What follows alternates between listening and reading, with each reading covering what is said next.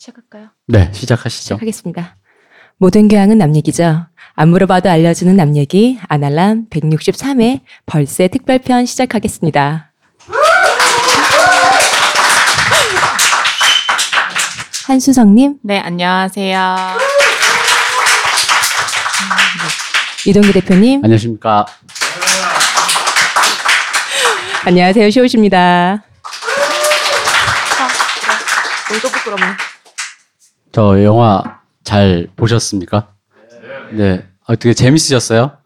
저번에 그 도쿄 그 이후로 저희가 고르는 영화가 지루하다, 길다, 뭐 이래가지고 이 영화도 길어요. 2시간 18분 정도 되거든요. 그러니까 한 거의 140분 정도 되는 영화인데 저는 이렇게 가을이 되면 가을을 타는 좀 그런 게 있어가지고 이 영화를 한 5번째 보는 건데 오늘따라 이상하게 눈물이 그렇게 이렇게 곳곳에서 이렇게 눈물이 나가지고 약간 좀 그랬습니다. 여기서 그럼 저기 오신 분 중에 이거 N차 관람이라고 해가지고 뭐 2번이나 3번, 4번 이렇게 중복 보신 분 계세요? 아, 역시. 이게 요즘 이 영화가 그렇게 유행을 했더라고요. N차 관람 해가지고 저도 이제 여러 번 봤는데 벌새는 90번 넘게 보신 분도 계시더라고요. 90번이요? 네. 네. 그분은 100번 찍었을 수도 있어요. 그래서 일단 오늘은 저희 잠깐 패널을 좀 소개를 해드리면 우리 한수성님은 지금은 심리학 전공을 하시지만 과거에 영화를 전공하셨을 때 이 벌새를 찍으셨던 김보라 감독님과 약간 이제 좀 인연이 있으세요. 한번 말씀해 주세요. 이게 인연이라고 거창하게 표현할 건 아니지만 그 대학교 1학년을 저는 연극영화과에 입학해서 다녔었는데 그때 이제 발상과 전개라고 하는 과목이 있었어요. 그 과목이 뭘 하는 과목이었냐면 이제 막 들어온 영화과 신입생들을 모아놓고 영화를 본격적으로 찍기 전에 어떻게 하면 얘네한테서 영화를 찍을 수 있을 만한 주제를 뽑아낼 수 있을 것인가, 내 삶의 이야기를 어떻게 영화로 만들어낼 수 있을 것인가를 고민하게 하던 수업이었어요. 그리고 그 수업의 교수님이 김보라 감독님이셨어요. 그래서 그때 당시에 교수님이 하셨던 수업의 속꼭지들이 이런 것들이었거든요. 예를 들면 금기 깨기. 내가 인생에서 단 한 번도 해보지 못했던 것들을 시도해보고 그 경험을 에세이로 남겨보기, 또 인상 깊은 장소에 대한 에세이 혹은 작품 만들어보기, 인상 깊은 사람에 대해서 얘기해보기 이런 것들이었는데 저는 이상하게 이 영화를 보면서 그때 교수님이 그 수업을 진행하면서 해주셨던 이야기들, 그리고 그때 저희의 아이디어 브레인스토밍을 하기 전에 본인이 저희를 독려하기 위해서 가져오셨던 수많은 예술작품들이 있으셨거든요. 그것들이 되게 많이 겹쳐 보였던 것 같아요. 그 중에 하나가 정희연의 삼풍백화점이라는 단편소설이기도 했고 그 단편소설도 어떤 건물이 무너졌다, 상품백화점이 무너졌다라는 역사적인 사건을 바탕으로 이루어진 한 개인의 서사를 다루고 있어서 그런지 전 영화를 보면서 그때 그때 들었던 것들이 좀 많이 생각이 났던 것 같아요. 네. 저희 일단 그 올해는 여성 감독님들과 여성이 주인공인 것을 다루는 영화들이 좀 많았어요. 그리고 좀 약진이라고 해야 될까? 근데 이제 벌새가 특별히 이제 좀 반가운 이유는 여성에 대한 얘기를 다룰 때 일단 원래 아주 보편적으로 할 수 있는 맨 처음에 접할 수 있는 얘기라는 거는 일종의 이제 뭐 이런 거죠. 캡틴 마블 같이 여성에게도 멋있는 면이 있다, 좋은 면이 있다, 긍정적인 면이 있다라는 건데 그건 이제 그 다음 단계로 좀 더 깊이 얘기하면 이제 여성의 욕망, 여성도 뭐 이렇게 욕심을 부릴 수도 있고, 사악할 수도 있고, 기타 여러 가지 이런 것들이 있는데, 그런 어떤 여성의 그 깊은 고민이나 욕망을 다루려고 할 때는 중요한 게 뭐냐면, 그게 이제 컨텐츠로 나올 때는 약 일종의 형식적인 성취가 일어나야 그런 얘기가 좀 온전히 더 깊은 얘기니까요. 전달이 된다고 보는데, 형식적인 성취를 이뤄낸다라는 건 창작자 개인은 다 그러고 싶지만 쉬운 일이 아니잖아요. 그러다 보면은 예를 들어 저 같은 남성이 그런 주제를 하려고 한 영화에 대해서 이 영화가 그런 주제를 하려고 했지만 형식적으로 안 좋았다라고 말을 하면 그 자체가 이 영화가 원래 하려고 했던 의도를 훼손하는 것처럼 보여요. 흔히 말하는 백래시라고 남자 평론가가 여자 이런 거 하는데 하면서 이렇게 폄훼한다 이거죠. 근데 그러기 때문에 좀 더 깊고 좀 뭔가 이런 얘기를 영화가 형식적인 성취를 이뤄내서 온전하게 전달할 수 있다라는 측면에서 이 벌새가 되게 좀 소중한 영화고 잘 만든 영화고 귀한 영화고, 그러니까 이거에서 느끼는 건 뭐냐면은 그러니까 남자 입장에서만 얘기해드리면 좋게 완성도가 형식적인 성취를 이뤄냈기 때문에 뭐 예를 들어 여성의 어떤 욕망이 이렇습니다 저렇습니다 얘기하기가 편해지는 거예요. 그러니까 미학적으로 완성됐다는 건 그만큼 중요한 거죠. 그러니까. 그렇기 때문에 이제 저희가 안 하려면서 계속 얘기하듯이 이게 영화가 흔히 말하는 저희끼리 뭐 왁구가 맞았다 안 맞았다 논리적으로 전개가 됐다를 따지는 이유가 뭐냐면 그게 돼야 그 다음에 온전히 이 사람이 하고 싶은 얘기를 갖고 가부를 얘기할 수가 있는데 그게 이제 안 되니까. 근데 그런 면에서 이 벌새는 좀 깊고 좀 그런 얘기를 디테일한 얘기를 하고 싶어 했는데 형식적인 성취를 이뤄서 그러니까 편하게 말을 할 수가 있는 거죠. 사실은 안 그러면은 만약에 조커같이 찍어놨으면 저희 방송처럼 일단 저는 여기서 있으면 안 돼요. 제가 뭔가 이 여성주의 운동에 그 회방이 되는 인간처럼 보일 수가 있어요. 제가 이렇게 나쁜 소리를 할 수가 있는 어떤 그런 거라서 그렇기 때문에 좋은 지점이 있었던 것 같고, 그러니까 올해는 특히나 그런 뭐 왜 우리 집 그 윤가은 감독님이라든가 그리고 이제 이번에도 계속 뭐 아워바디인가요? 아워바디 뭐 매기 뭐 이런 식으로 해서 여성 서사들이 많아졌는데 어쨌든 완성도가 높아지고 다양한 영화들이 생긴다는 건 중요한 거고, 그것도 이제 여성 서사라고 자꾸 하면 이제 그 또 이걸 싫어하시는 분들이 있어요. 그러니까 여성의 뭐냐. 근데 그게 아니라 뭐 우리 남성 만약에 저 남성을 기준으로 하자면 남성 기준에서는 여성의 얘기가 타자일 수밖에 없겠지만 그럼에도 불구하고 우리가 이제 보편적으로 그것을 공감 못하는 건 아니기 때문에 그것은 우리 모두에게도 중요한 얘기라고 보니까 여성 뭐 이런데 그런 걸 떠나서라도 좋은 작품이었다고 생각을 합니다. 그래서 일단은 뭐 가볍게 얘기를 해보자면 이 영화는 제 생각에는 명장면이 참 많아요. 명장면, 좋은 장면들이 참 많아요. 그러니까 저는 뭐 일단 씬으로만 보면 좋은 스타트가 일단 첫 씬이 참 좋았어요. 시작 첫 씬이. 그 은희가 자기 집인 줄 알고 두들겼다 화내다가 자기 집 아니잖아요.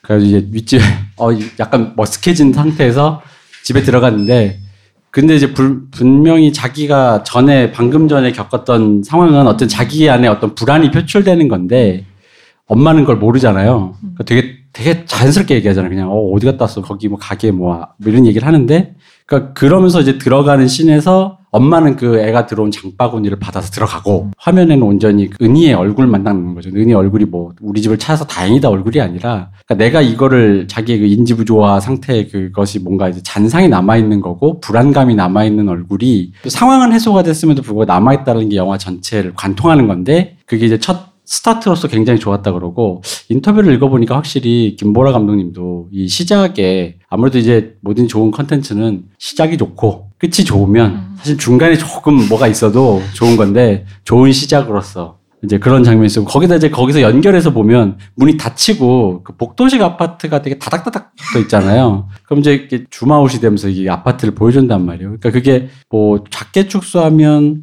그 여러 집이 갖고 있을 만한 공통된, 왜냐하면 이 은희의 얘기는 사실 많은 분들이 공감하셨을 거예요. 비슷한 저런 어떤 느낌의 경험을 해봤을 거다 우리가. 근데 그것이 이제 그 아파트라는 공간 속에서 이렇게 n분의 1로 치환되는 그런 느낌의 모습들을 이렇게 한 번에 잡는 그 스타트가 너무 좋아서 그 뭐라고 하지? 이것도 이쪽에 임재범 효과라고 할까? 어찌합니까로 일단 바로 이게 영화가 일단 시작이 좋다. 이제 어찌합니까를 잘했던 거죠 이제. 그럼 이제 그 다음 노래는 들으면 되는 거죠. 그리고 그 장면 좋지 않았습니까? 키스하고 침 뱉는 장면. 중학교 2학년이라면은 능히 그럴 법한. 네. 그러니까 그 장면이 너무 이렇게 디테일하고 뭔가 이렇게 왜냐면은 이제 이런 류의 작품들이 뭐가 있냐면 예를 들어 이 대상을 따뜻하거나 온정적으로만 바라보다 보면은 그 너무 하나의 결 때문에 그 결의 그러니까 그런 따뜻한 감성이 어떤 그러니까 원하는 감성 하나로만 그 씬을 채우려면 디테일이 모자르면서 이게 여러 면이 부족해질 때가 많아요. 그렇게 되면은 또 그려지는 인물이 납작해지잖아요. 그죠? 근데 이제 그 부분에서 이런 침 뱉는 장면이라든가 이런 것들이 이제 이 애라는 사람의 단순히 그러니까 중학생의 그런 아직 그 섹슈얼한 어떤 스킨십을 경험을 하지 못한 사람에게 있는 그런 단순한 경험 부족의 에피소드라기보단 그것 플러스 이제 어떤 이 씬을 되게 풍성하게 해준다라는 거죠. 그리고 거기다가 제일 좋았던 건 그 후배 있잖아요. 쫓아다니는 후배. 네, 유리. 네. 유리가 명대사 제조기잖아요. 유리가 정말 명대사를 많이 쓴 게 저는 인상 깊은 게 한 3개 정도. 그 뭐가 있냐면 처음에 둘이 갈 때 왜 그 남자친구가 잠깐 나타나는 장면 있잖아요. 네. 그래서 나랑 너 끊는 뭐 후배 이렇게 저 친구랑 얘기 끝나면 친구 아닌데요라고 했잖아요. 아 그럼 후배인가 이러는데 사실은 걔가 원하는 거는 우리는 친구와 후배를 떠나서 좀 더 내밀한 관계다라는 걸 규정하는 거잖아요. 그리고 엑스 언니 상태잖아요. 네. 그래서 은희한테 너도 여기서 선언해라는 식으로 얘기를 하는 거잖아요. 그래서 거기서 말하는 그 대사가 멋있었던 게 언니 가고 싶어요? 그 대사가 너무 좋은 거예요. 그 대사가. 그러니까 좀 이따 보자 그랬는데 언니 가고 싶어요 그러더니 또 거기다가 제 생각에는 라면 먹고 갈래요라와 그 사랑은 움직이는 거야. 아니 사랑이 어떻게 변하니에 이은 거의 최고의 대사로 그건 지난 학기잖아요. 저 그 대사 보고 이거 진짜 한국 영화 10년 사이에 근 10년 20년 사이에 나왔던 수많은 명대사 특히 이런 약간의 그 멜로적 감성을 담은 대사로 치자면 사랑은 어떻게 변하니 뭐라든가 라면 먹고 갈래요에 이은 거의 한방 대사 아닌가. 게다가 그게 또 디테일이 그러니까 김보라 감독님 확실히 일기를 써서 그 디테일을 많이 좀 가져왔다고 느끼는 게 그 지난 학기잖아요에서 느껴지는 게 이런 게 있어요. 그 어린애들의 시간 감각이 있잖아요. 그러니까 우리한테는 사실 되게 아무것도 아니잖아요. 지난 학기라부터 한 몇 달 전이겠죠. 근데 그 어린애들이 100일, 200일 채운다라는 건 그 걔들에겐 굉장히 그 거대한 시간, 장대한 시간이거든요. 그러니까 걔가 말한 지난 학기라는 건 어른 입장에서는 약간 피식할 수 있지만 진짜 되게 영겁의 시간이 흐른 거예요. 당신의 감정을 내가 충분히 소화하고 이제는 이별을 선언해도 될 만큼 나는 당신과는 좀 그 감정적 정리가 됐다라는 얘기를 굉장히 뭐랄까 그러니까 그런 시간 감각을 그 사춘기 그 애들의 그걸 찾아냈다라는 게 그게 좀 대단하고 게다가 그거 마지막에 병실에 찾아갔을 때 너 나 왜 좋아 그랬는데 그냥 좋아. 그냥 좋아요. 아니 그러면 안 돼요라고 묻는 거. 그냥 언니가 좋아했다면 물어보잖아요. 그러면 안 돼요? 근데 그게 대사가 멋있더라고요. 그래서 유리 제가 명대사 제조기 제가 커서 분명히 라면 먹고 갈래요. 뭐 이렇게 뭐 그런 대사를 할 어른 여성으로 크는 게 아닌가. 약간 좀 그런 게 있었고 뭐랄까 이 장면들이 좋은 장면이 많다라는 건 단순히 그 장면이 좋다는 게 아니라 그 장면 영화가 전체적으로 갖고 있는 그 앞뒤 맥락이 효율적으로 다 잘 연결이 됐기 때문에 그 장면에서 우리가 터지는 거지. 이게 왜냐면 이런 영화가 얘들이 나와서 몸개그 하는 게 아니잖아요. 그러니까 그래서 저는 뭐 좀 좋았어요. 근데 좋은 장면들 있으셨어요? 더 저 말고? 저는 인물들이 나오는 장면 말고요. 한 2번 정도 그런 장면이 나왔던 것 같은데 카메라가 이제 하늘을 비춰요. 그러면은 그 나무가 우거져 있는 하늘이 보이는데 그럼 초록이 막 이렇게 녹음으로 우거져 있단 말이에요. 근데 그러다가 그 카메라 초점이 딱 바뀌면은 그게 단순히 나뭇잎들이 그냥 보면 다 꽉꽉 채워져 있는 나뭇잎 하나하나인데 포커스가 달라지면서 그 나뭇잎들이 다 이렇게 벌레가 먹어 있는 게 보이거든요. 저는 그 씬이 정말 좋았어요. 그게 그러니까 중학교 2학년일 때 우리 이거 보고 왜 많은 분들도 그렇게 얘기하시지만 아마 오늘 이거 보신 분들도 나도 은이었다 이런 생각 많이 하실 거예요. 저도 당연히 그랬고. 근데 그 장면이 그 중학교 2학년의 어떤 상태를 보여주는 것 같았어요. 그냥 보기엔 초록이고 예쁘기만 한데 막상 그거를 줌이 달라지면서 보니까 벌레가 먹어져 있는 거죠. 불안도 많고 고민도 많고 그런 시절을 보내주는 그런 장면인 것 같아서 그게 되게 좋았어요. 한수정님은요? 저는 여기서 계속 반복돼서 나오는 장면 중에 하나가 가족끼리 다투건 뭐랬건 밥 먹는 게 이렇게 계속 나오거든요. 밥은 계속 먹어요. 그놈의 밥은. 근데 그 밥 먹는 장면이 되게 재미있었던 게 어떤 사건이 끝나고 밥 먹는 장면이 나옴으로써 그 가족들이 각각 갖고 있는 감정적 상태들이 그 식탁 한 자리에서 다 보이는 것 같은 기분이 드는 거예요. 그리고 또 한 가지 재미있었던 점은 제가 아직 뭐 상담해서 아이들을 많이 만나본 건 아니지만 아이들한테 자기 가족을 그려봐 라고 심리검사를 이제 시키면 이상하게 애들이 밥 먹는 모습을 그려놔요. 우리 가족들이. 그러면서 그 그림 속에서 나는 내가 제일 친해지고 싶은 사람과 나를 같이 놓는다던가 하는 식으로 애들이 실제 장면과는 또 다른 우리 가족의 밥 먹는 모습을 그리는데 그럼 꼭 애들이 엄마 옆에 나를 놓거든요. 그러니까 그런 것들과 이제 대비해서 볼 때 은희는 늘 그 식탁 한 구석에 제일 자리하고 있잖아요. 언니랑 같이 식탁의 제일 끄트머리. 그런 상황에서 어느 날 엄마가 반찬을 얹어줬을 때 갑자기 밝아지는 얼굴이라던가 하는 그런 디테일들이 되게 저는 너무 귀엽고 흥미롭고 안쓰럽고 그렇게 다가온 것 같아요. 그리고 우리 집 밥 먹는 모습도 떠올려보게 되고요. 이 식구들이 사실 그 이제 나이가 좀 먹을수록 한 자리에 모인다는 게 사실 밥 먹을 때는 잘 없잖아요. 뭐 다들 또 나가 살기도 나이가 더 먹어. 나가 살면은 밥 먹자, 누구 생일이다, 뭐 이럴 때 아니면 사실 모일 일이 없으니까 그게 가장 쉬운 장면이기도 한 것 같아요. 그것도 한국식 구조랑 좀 맞닿아 있다고 생각하는 게, 예를 들어 그런 식의 거기 방에도 나오지만 그 아파트에 나오는 그런 식의 그 가옥 구조가 되게 한국식 가부장적 구조거든요. 나이 들면 왜 그 다 경험이 있을 거예요. 아버지가 거실에서 소파에 또아를 틀고 있어요. 그러면 나는 내 방에 들어서 문을 닫아야 돼. 그잖아요. 그리고 화장실 갈 때나 뭐 아니면은 이 양반이 뭐 나부터 꼬투리 잡을까봐 화장실 갈 때는 웬만하면 나오지 않고. 그러니까 우리에게는 거실이나 응접실이나 이런 문화가 좀 잘 존재하지 않는 곳이다 보니까 그 아침 드라마 이런 그런 가족 드라마를 많이 봐도 나오지만 한 가족이 모여 있는 분위기라는 게 흔히 말 다이닝 룸이라고 해서 외국에서 나오는 그런 샷을 찍을 수가 없어요. 한국에서는. 왜냐면 한국은 그런 문화가 없으니까. 그러니까 그렇기 때문에 밥이라는 거를 먹을 때 이제 한 자리에 모일 수밖에 없고, 그럼 거기에서 감정적으로 그거를 가족 구성원이 서로 일종의 뭐 소통하는 얘기고, 그걸 이제 소화해내야 된다는 거죠. 뭐 다른 얘기를 하면 이런 거죠. 아버지가 정치 얘기를 해. 사실 정치 얘기 우리 서로 싫어하잖아요. 그래서 이렇게 가족이랑 하는 건 좀 그렇잖아요. 근데 그게 어쨌든 소통이 기능을 하는 건 아버지가 이런 생각을 하기 때문에 뭐 예를 들어 마음에 안 들면 싸우기 싫으니까 나는 조용히 있어야지라든가 어떤 나의 선택을 할 수 있는 정보 교환이 된단 말이에요. 아, 이 사람은 지금 그런 생각이구나. 지금 오늘 여기도 오다 보니까 저기 서울역 앞에 난리던데. 그러니까 이런 양반이구나라고 하면은 그냥 내가 이제 입을 좀 다물고 있어야지인데, 이제 그런 류의 것들이 교환되는 장소. 그리고 여기 영화에서도 보면 감정적으로 마무리가 되는 장소라고 하는데, 이제 그러다 보니까 재밌었던 게 그 언니 희수. 수희인가? 아, 네. 죄송합니다. 키자 돌림입니다. 수희가 되게 좀 재밌었어요. 되게 유령같이 나오잖아요. 계속 이렇게. 저는 그래서 나중에 그 성수대교 그 장면이 끝나고 밥상으로 쓱 들어올 때 유령 같은 거예요. 맞아요. 이거 약간 감독님이 좀 그렇게 찍으려고 했나라는 느낌 있잖아요. 혹은 진짜로 죽어서 이게 뭐 설마 그렇게까지 톤을 이렇게 변질시키진 않겠지라는 생각을 했는데, 근데 생각해보면 그 앞에서 계속 그런 존재잖아요. 되게 없는 사람이잖아요. 성적이 떨어져가지고 강남에서 강북으로 가는 거기를 다닌다고, 그게 아버지에겐 또 되게 상처잖아요. 공부를 못해서.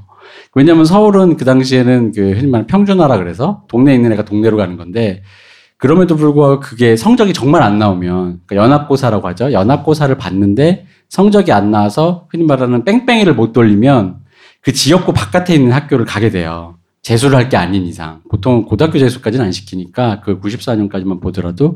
그러니까 그게 아버지한테 굉장히 상처인 거죠. 왜냐면 이 강남이라는 얘기를 이제 좀 자연스럽게 얘기를 해볼 필요가 있는 것 같은 게, 강남 대치동에 살잖아요.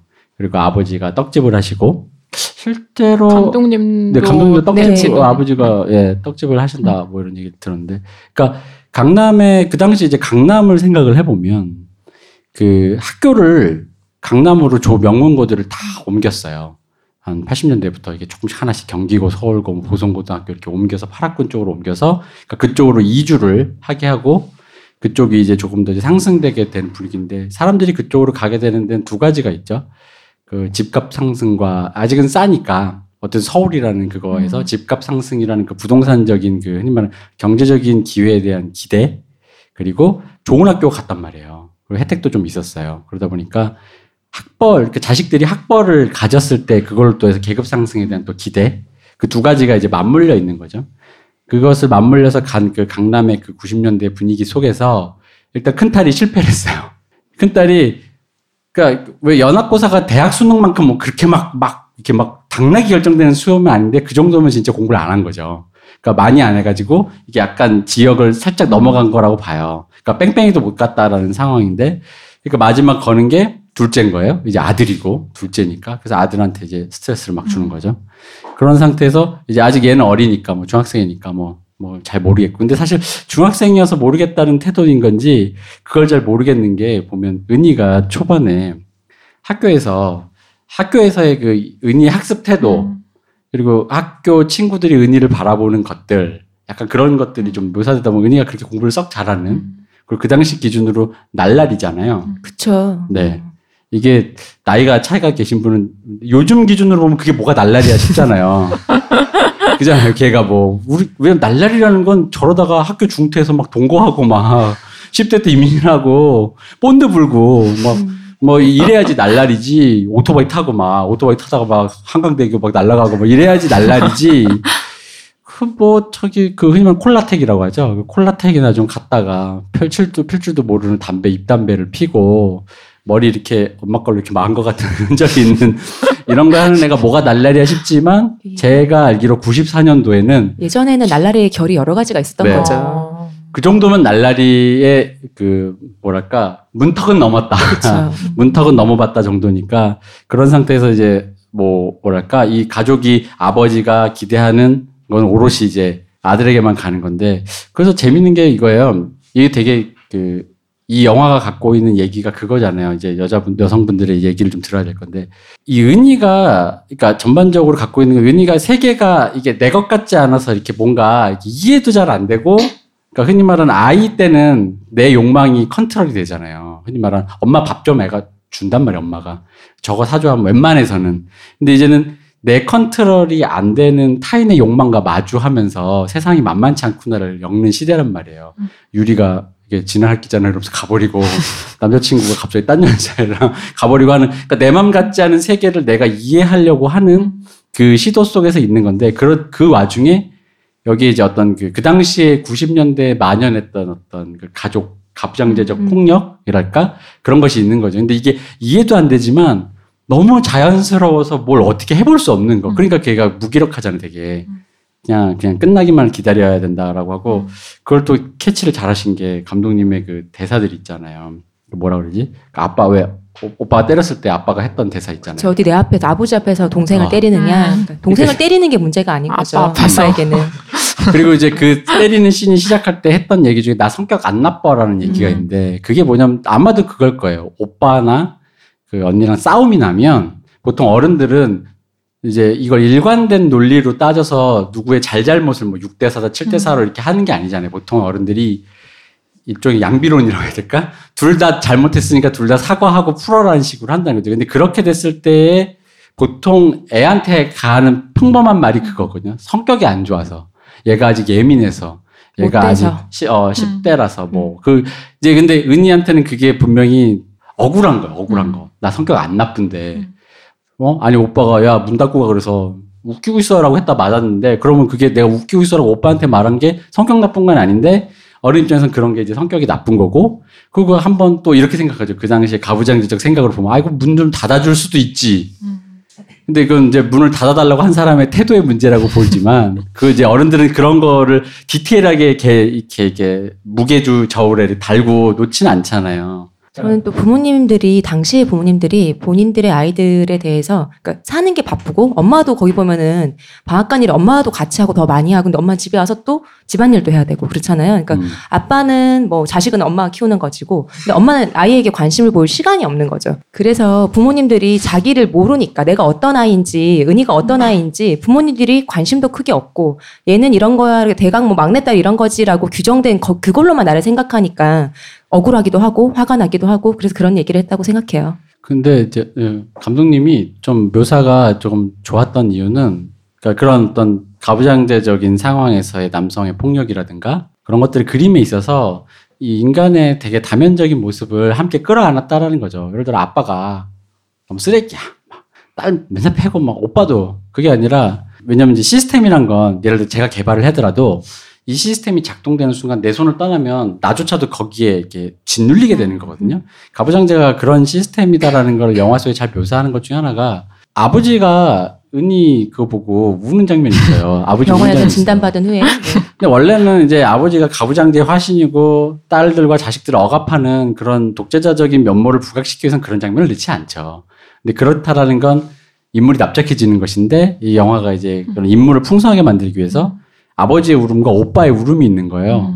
근데 이제 오빠는 그런 동생을 때리는 그 당시 기준으로 평범한 남학생인데 중학생이에요. 남학생. 네, 그래서 평범한 남학생인데 그런 사람조차도 자기 누나가 뭔가 잘못됐을 수 있다는 거에서 오는 어떤 감정적 동요라는 게 있다라는 거죠. 걔도 그러니까, 아직 애니까. 그러니까 그런 것들이 가족이라든가 이 사람들의 감정을 단순히 이 사람이 쓰레기다.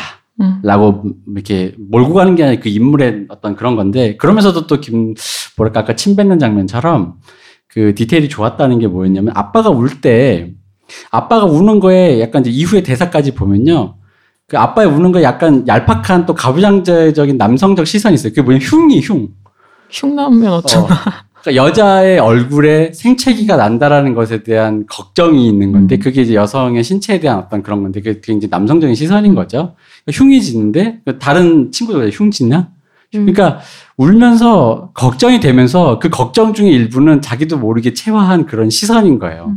자기 딸내미가 여기에 흉이 져서 뭔가 사회적으로 불이익을 당할 수도 있다. 얼굴에 흉이 진 이런 여성으로서 성장을 했을 때.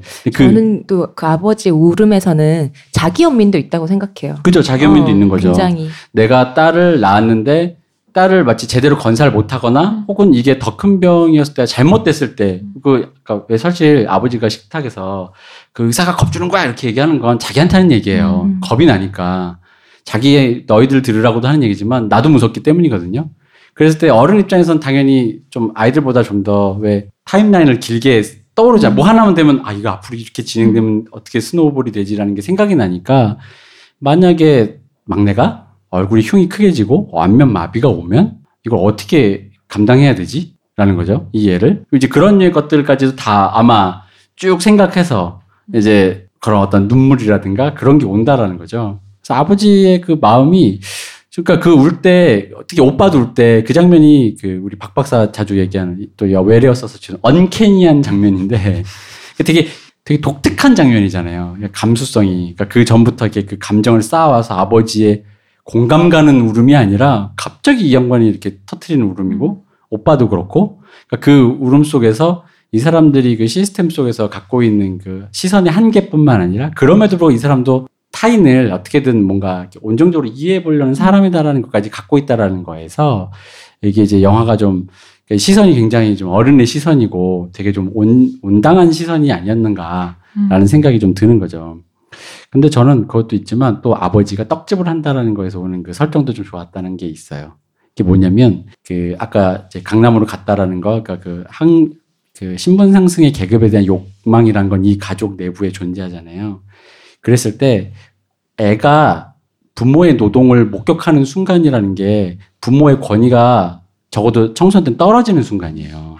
서비스직을 하잖아요. 그러니까 우리 아버지가 저기서 뭐 이렇게 그래서 왜 어머니가 오늘 오셨네 하면서 어머니 엄청 피곤한 사람인데, 내내 피곤한데 유일하게 되게 얼굴이 웃음이 있고 생기발랄한 순간은 그 손님한테 떡 팔 때예요. 네. 막 이렇게 막 얘기를 하세요. 말씀을 하시는데, 그러니까 거기서 이 아이들은 분명히 어른에 대한 권위라든가 혹은 그러니까 왜 어른의 노동을 이해하고 아빠의 뭐 등이 어쩌고 이런 거는 다 나중에 얘기죠. 더 나중에 얘기고, 그런 상황에서 이 아버지의 권위들이 떨어지는 것. 그래서 내 주변과 내 사람들이 아무렇지도 않거나 우습게 보이거나 혹은 막 이렇게 좀 이 사람들과 거리가 되는, 그러니까 그게 분리가 되는 순간이겠죠. 어머니, 아버지에 대한 어떤 부모의 어릴 때 생각했던, 우리 아버지의 등은 커, 뭐, 엄마는 항상 슈퍼맨이야, 뭐 이런 그런 건데, 그게 아닌 거. 그래서 떡집의 설정도 단순히 김보라 감독님이 뭐, 개인적 그거라고는 보지만, 거기에서 떠나서 굳이 그 영화 속에 등장했을 때 그런 기능들이 있다라는 거죠.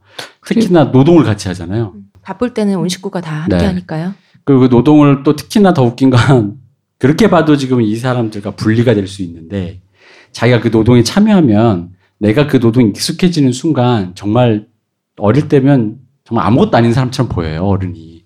뭐야, 지금 이런 거 한다고 우리한테 그렇게 유세를 떤 거야? 뭐 이거 뭐 나도 하겠네, 모르겠지. 반죽은 기계가 다 하고 가래떡도 기계가 다 볶고, 그 뭐야, 뭐 포장은 내가 하고, 아빠는 뭐 하는 사람 돈도 내가 세라는 거죠.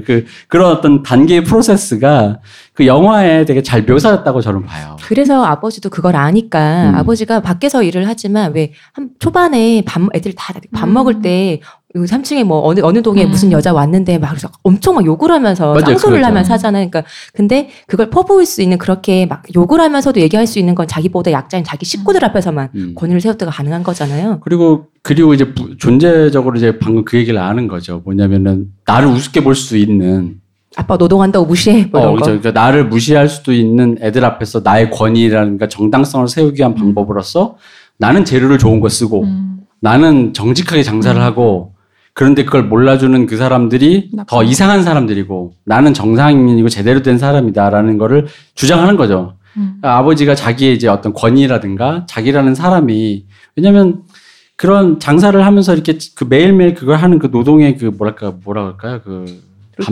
반복되는 그런 루틴들? 무료하고 왜 다들 이제 성인이시니까 아시겠지만 이대로 내 삶은 이대로 흘러가는 거야 약간 이런 느낌이 있잖아요. 그런 거에서 올 때 나라는 사람은 누구나 나를 세워야 되거든요.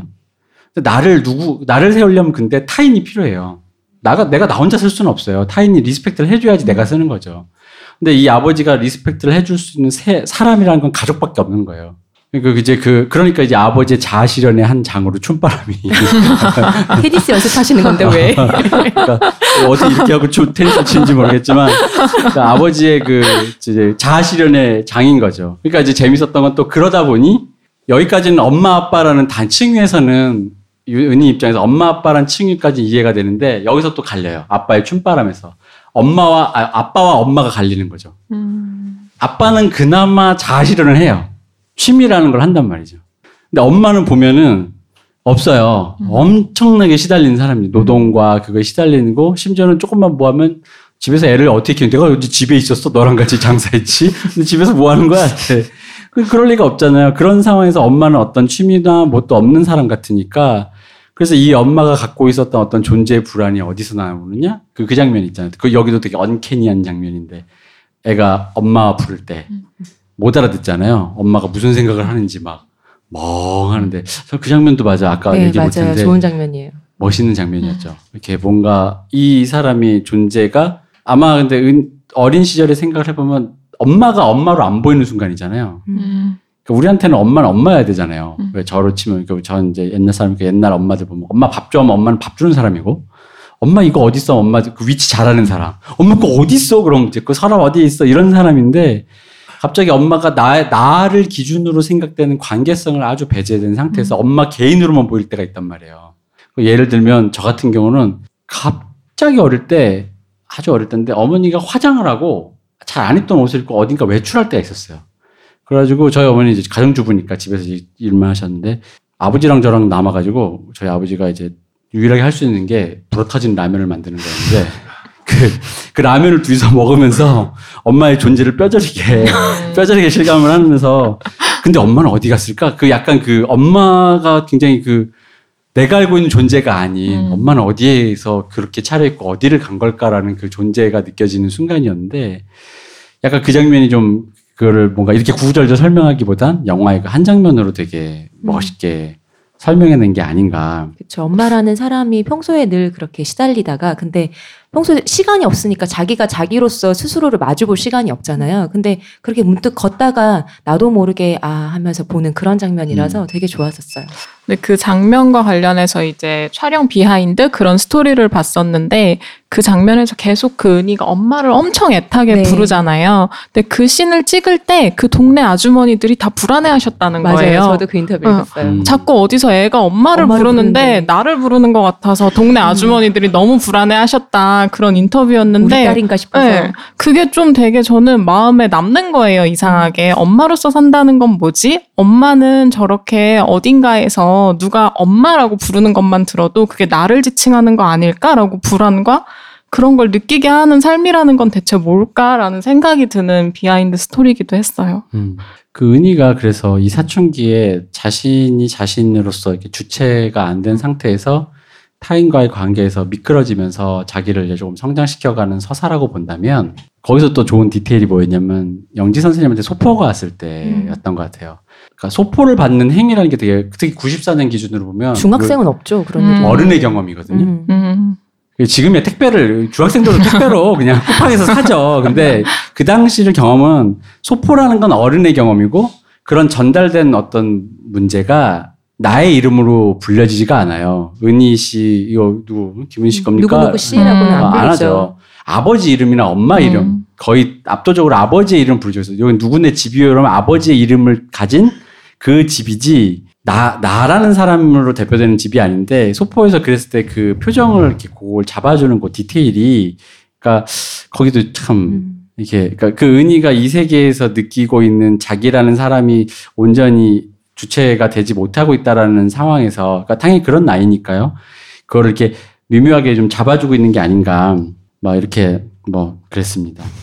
그래서 은희와 이제 가부장 얘기가 좀 그렇다면 이제 뭐랄까, 저는 이제 그 다음에 이제 얘기가 이 영화에서 성적 정체성에 대한 얘기를 한번 해보고 싶어요. 뭐냐면은 이게 이제 외국 관객들은 퀴어 무비로 보시고 한국에서는 뭐 남녀노소 다 알겠지만 고등학교, 중고등학교 때 여자들끼리 있으면 남자들보다 여성이 좀 더 저런 거에 관대하잖아라는 분위기로 이제 넘어가는데, 그러니까 뭐 그렇게 이해할 수도 있지만 저는 오히려 좋았던 게 뭐냐면, 그러니까 성적 정체성에 대한 얘기가 유동적일 수 있거든요. 유동적일 수 있어요. 내가 아직 나를 완벽하게 정체하지 못했기 때문에 얘는 지금 자기의 정체성도 잘 모를 수 있어요. 그러니까 그 유동적이다라는 느낌을 좀 이렇게 이 안에 잘 붙여놓은 게 아닌가라는 느낌이 있는 거예요. 내 성적 정체성이 잘 모르겠지만 얘도 좋고 쟤도 좋은데, 그러니까 이게 바라보는 사람 관점에서는 서구 관객들로 기준으로 보면 퀴어 무비로도 볼 수 있는 것이고, 한국 관객에게는 뭐 여학생들은 특히나 저런 경험들이 좀 있다고 하니 굳이 퀴어까지 생각 안 해도 뭐 이렇게 볼 수 있지 않아로 볼 수 있는데, 그 두 가지 길을 다 열어놨다라는 측면에서, 왜냐면 보통 이럴 거면 그게 이제 정치적 쟁점으로 만들 수가 있잖아요. 영화 안에서 나는 혹은 성적 소수자성을 갖고 있는데 이 영화에서, 근데 이 영화가 갖고 있는 건 네가 소수자성을 갖고 있기 때문에가 문제가 아니라 그 모든 총체를 다 가진 상태에서 내가 이 세계와 겉돈다라는 게 핵심이지, 그 중에 성적 정체성, 뭐 이런 여러 가지 것들은 그 중에 이제 파트라는 거죠. 그러니까 그런 부분들을 좀 이렇게 잘 가져갔다라는 거. 그래서 그 부분들도 좀 섬세했고, 그러니까 영화가 전반적으로 이렇게 제가 이렇게 칭찬만 계속 이렇게. 근데 저희가 보기엔 올해 나온 영화 중에 제일 좋았어요. 저는 제일 좋은 영화였고, 그리고 뭐랄까 개인적 소회만 말씀드려보자면 올해 제가 영화로 너무 테러를 많이 당해가지고 이렇게 영화 보다가 막 이렇게 뭐라고 하지, 악한 적이 많아요. 요즘 소리를 내요 이렇게. 이렇게 막 끄고 이렇게 죽어 보다가 끄고 이렇게 정신을 못 차리겠네. 이게 진짜 내가 어떻게 얘기해야 되지 하다가, 그러면 안 되는데 저 왜 작가와 작품을 분리해야 된다고 맨날 말하면서도 영화를 못 찍는 순간 분리가 안 돼요. 다 죽여버리고 감독을 미워져. 이걸 만든 사람이 미워지는 거예요. 왜 이랬어? 왜 남의 돈 갖고 왜 이러는가? 막 이런 생각이 드는데, 올해 본 영화 중에는 제일 좋았던 영화가 아니라, 이런 깨알 같은 디테일이 모여서 영화의 구조를 하나하나 쌓아갔다는 거예요. 그러니까 영화가 되게 섬세하잖아요. 섬세하니까 약간 뭐랄까, 저는 영화 보는 감상이 그렇게 그걸 뭐라고 해야지, 이렇게 뭐랄까 손에서 녹을까봐 이렇게 이게 뭘 잘 못하겠는 영화 있잖아요. 그러니까 말하는 것도 좀 조심스러운 거예요. 약간 게다가 좋게 보신 분들도 많고, 제가 생각하기에 올해 한국 영화에서는 이거보다 더 좋은 영화가 나오긴 힘들 것 같고, 그리고 왜냐면 해가 다 갔으니까요. 다른 분을 무시하는 게 아니라 해가 다 가서, 해가 다 가서 그렇고, 외국 영화를 통틀어서도 네, 좀 뭐 그런 것 같습니다. 그래서 이 벌새가 지금 계속 경신 중이죠. 30 몇 관왕이라고 하는데 거기에는 이유가 있는 것 같다는 생각이 들었어요. 그래서 이제 그 다음에 이제 핵심을 좀 얘기해 보죠. 이제 우리 이 캐릭터 중에서 제일 문제적 인물은 영지 선생님이잖아요. 영지 선생님의 일단 호구 조사를 잠깐 상상으로 해볼 필요가 있을 것 같아요. 영지 선생님이 서울대를 다니고, 저는 영지 선생님이 전 나이가 많아요 라고 말하는 부분에서 시대를 또 좀 읽은 디테일이라고 느꼈던 게, 바로 느꼈죠. 네. 왜냐면 그 시대에 여학생이 휴학을 하고 학교를 계속 다니는 거는 드문 일이에요. 즉 무슨 얘기냐면 학교에 평균 졸업하면 23살이죠. 23살 때 학교가 졸업되는 거예요. 근데 아마도 휴학을 하고 아마도 NL이었을 것이고, 그거는 확실치가 않은 게, 제가 그것 때문에 운동권이란 건 확실한 것 맞잖아요. 그 영지쌤 책들도 그렇고. 근데 제가 그거를 보고 주변에 그 영지쌤 또래이신 분들한테 PD고 NL이고 예전에 운동하시는 분들 여쭤봤는데 서로 말이 달라요. 그래서 NL이 아닐 수도 있어요. 그렇죠. 아닐 수도 있지만 네, 운동권인 건 확실해요. 아마 노동운동에 헌신했었을 것 같고 휴학을 하고. 네. 근데 노동운동에 사회운동에 그 정도로 헌신하는 건 보통은 지금은 쿨기회로 인식되는 그게 아니더라고요. 그래서요. 그러니까 94년도에는 그렇죠. 그럴 수 있는데, 그럼에도 불구하고 그 당시만 해도 아직은 NL이 주류였기 때문에 NL이 아니었어요. 그리고 왜냐면 생각을 해보면 그렇게 치면 휴학을 2년에서 3년 정도 하고, 그 책을 보면 거기에 가부장제 이론 책 있죠. 그러니까 아마 하루키가 얘기했던 것처럼 운동권과 사회운동에 들어갔다가 여기에서 가부장제적 권위적인 모순을 발견하고 거기서 뛰쳐나온 여성이었을 확률이 높다는 거죠. 아, 이 운동권 새끼들도 똑같은데 이 새끼 나보고 도시락 싸우라 그러네. 뭐 이런 거 있잖아요. 하루키가 그 상실시대에서 표현했던 그거를 당했을 확률이 높고, 그래서 아마 뭔가 그럼에도 불구하고 이분의 적은 나는 그래도 내가 지향하는 이념이 있으니 언젠가 돌아갈 것 같기도 한 그런 느낌의 뉘앙스를 주다 보니까 그랬다라고 보면은 제 생각에는 한 69년생에서 70년생 정도 사이에 그 아마 9089 학번 정도의 그 태도일 거라고 보는 거죠. 그러니까 저는 좀 나이가 많아요라는 대사가 되게 듣는 순간 운동권이구나가 직감되는 되게 좀 애틋했어요. 그러니까 애틋했어요. 그러니까 그 시대의 여성이, 그러니까 여성뿐만 아니라 물론 이제 모든 우리나라는 자기를 학교, 학벌 뭐 이런 걸로 정체화하고 요즘은 특히나 뭐 어디 살아요까지도 정체한다면서요. 저 설해마을 살아요 뭐 이런 식으로. 근데 그 당시에 나를 정체화하는 것에 대해서 얘기할 때 내가 온전히 사회적 기대치에 맞춰지지 않은 상태임을 굳이 설명해야만 하는 알바를 하러 가서, 선생님은 선생님이지. 근데 분명히 근데 선생님 분명히 그 알바면 애들이 물어보거든요. 선생님 몇 살이에요? 선생님 26, 7대. 근데 선생님 학교 어디 나왔어요? 학교 휴학 중이야. 여자가 27인데 학교를 아직도 다녀요? 다 되는 거죠. 어떻게 그렇게, 선생님 뭐 하셨어요? 그러면, 말하기는. 노래 불러줄까? 뭘 했는지 노래 한 곡으로 설명해 줄까? 뭐 이렇게 되는 거죠. 네, 그래서 노래 불러주고 이렇게 하는 건데, 그러니까 영지삼의 그 분위기가 그 모든 것을 좀 갖고 있다라는 생각이 들고. 그렇죠. 그 대사를 했을 때 학교 오래 다녔어요 했을 때 혹시 눈치를 못 챌까봐 선생님의 서고에 보면 자본론도 있고 노동 얘기도 있고 뭐 페미니즘 얘기도 있고 네. 보여줬는데 또 2차로 보여줬는데 그래도 모를까봐 다시 또 잘린 손가락 노래를 그렇죠. 감독님의 배려죠. 요즘 대학생 기준 학교 오래 다녔어요 하면 크게 뭐 어때서로 되니까요. 그쵸.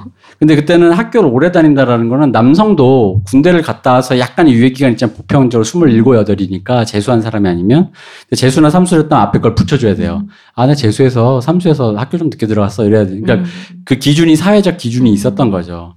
그러니까 예술대 학생들이나 뭐 휴학하고 뭐 어디 놀러 가고 뭐 이렇게 헛짓거리를 많이 하니까 그 당시만 해도 예술대 나오신 분들이나 일반 대학을 다니지만 예술을 하시는 분들은 그냥 말했어요.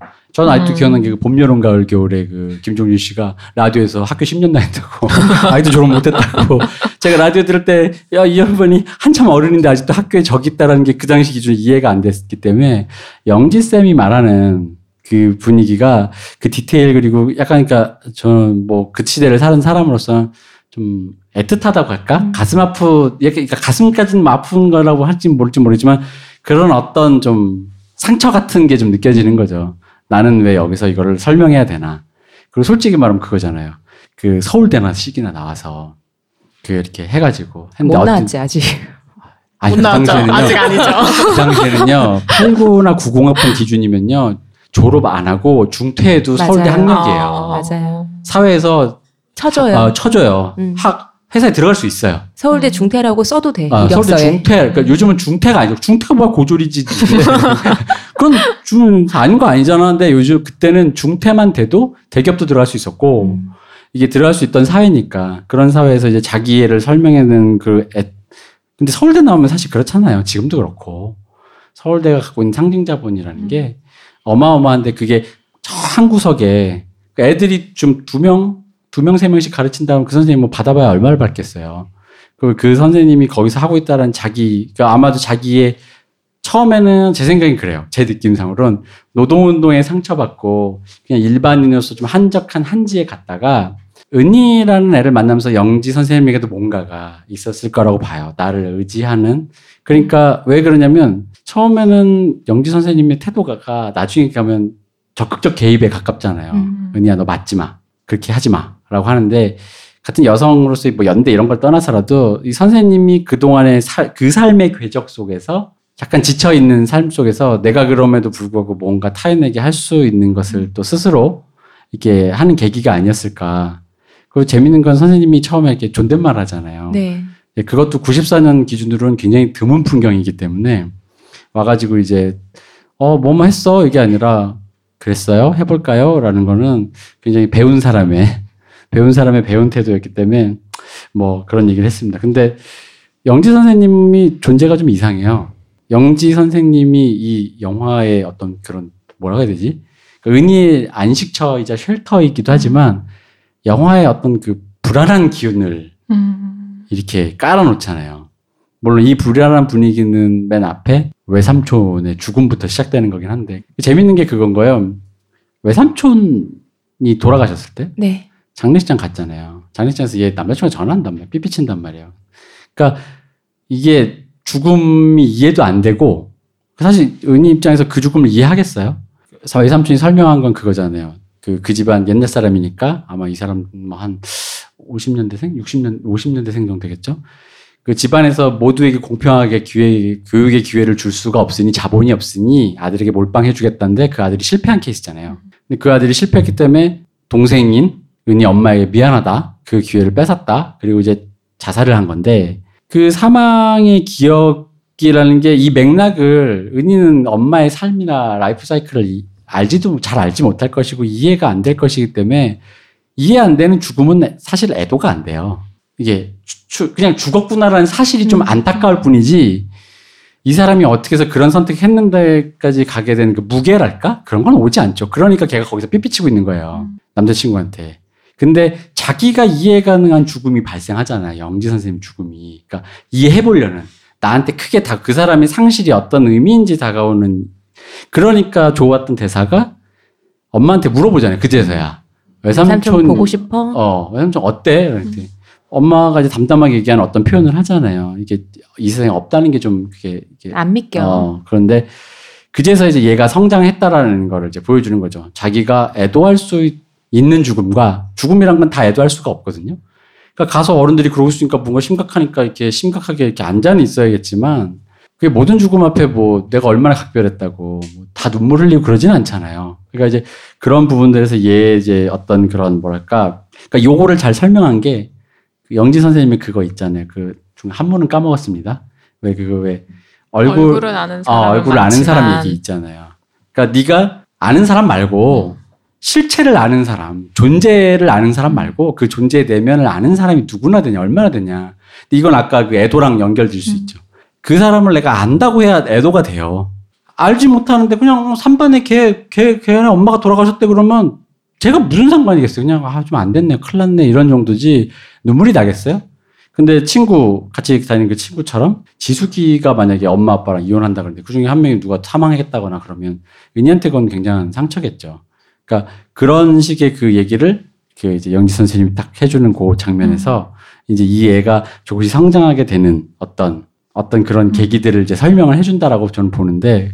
저는 되게 중요한 그 영지 선생님 포인트 중에 하나가 그 영화에서 사실 영지 선생님 등장 전까지 전 되게 숨 막히는 듯한 기분으로 봤거든요. 뭔가 되게 답답한 물속에 있는. 근데 영지 선생님이 등장해서 딱 한마디를 해주는데 제가 마음이 확 하고 가라앉는 거예요. 그 불안함이. 그 질문이 그래서 넌 뭘 좋아하니였어요. 그러니까 그 전까지는 이 영화에서 이 은희한테 아무도 너가 어떤 애고 너가 뭘 좋아하고 그런 걸 물어봐주는 어른이 없었거든요. 다 뭐뭐해. 너 왜 이렇게 날라리야? 너 왜 이렇게 말을 안 듣니? 였는데 이 선생님이 처음으로 내가 어떤 사람인가를 궁금해주는 질문을 던진 거예요. 그 질문이 하여금 저는 그 뒤에 은희가 그 질문이 있었기 때문에 하여금 뒤에서 너도 이제 맞고 살지 마라는 말을 들었을 때 나는 성격 나쁜 사람 아니야 라고 말할 수 있는 그 자기 정체성까지 갔다라는 생각을 좀 많이 했거든요.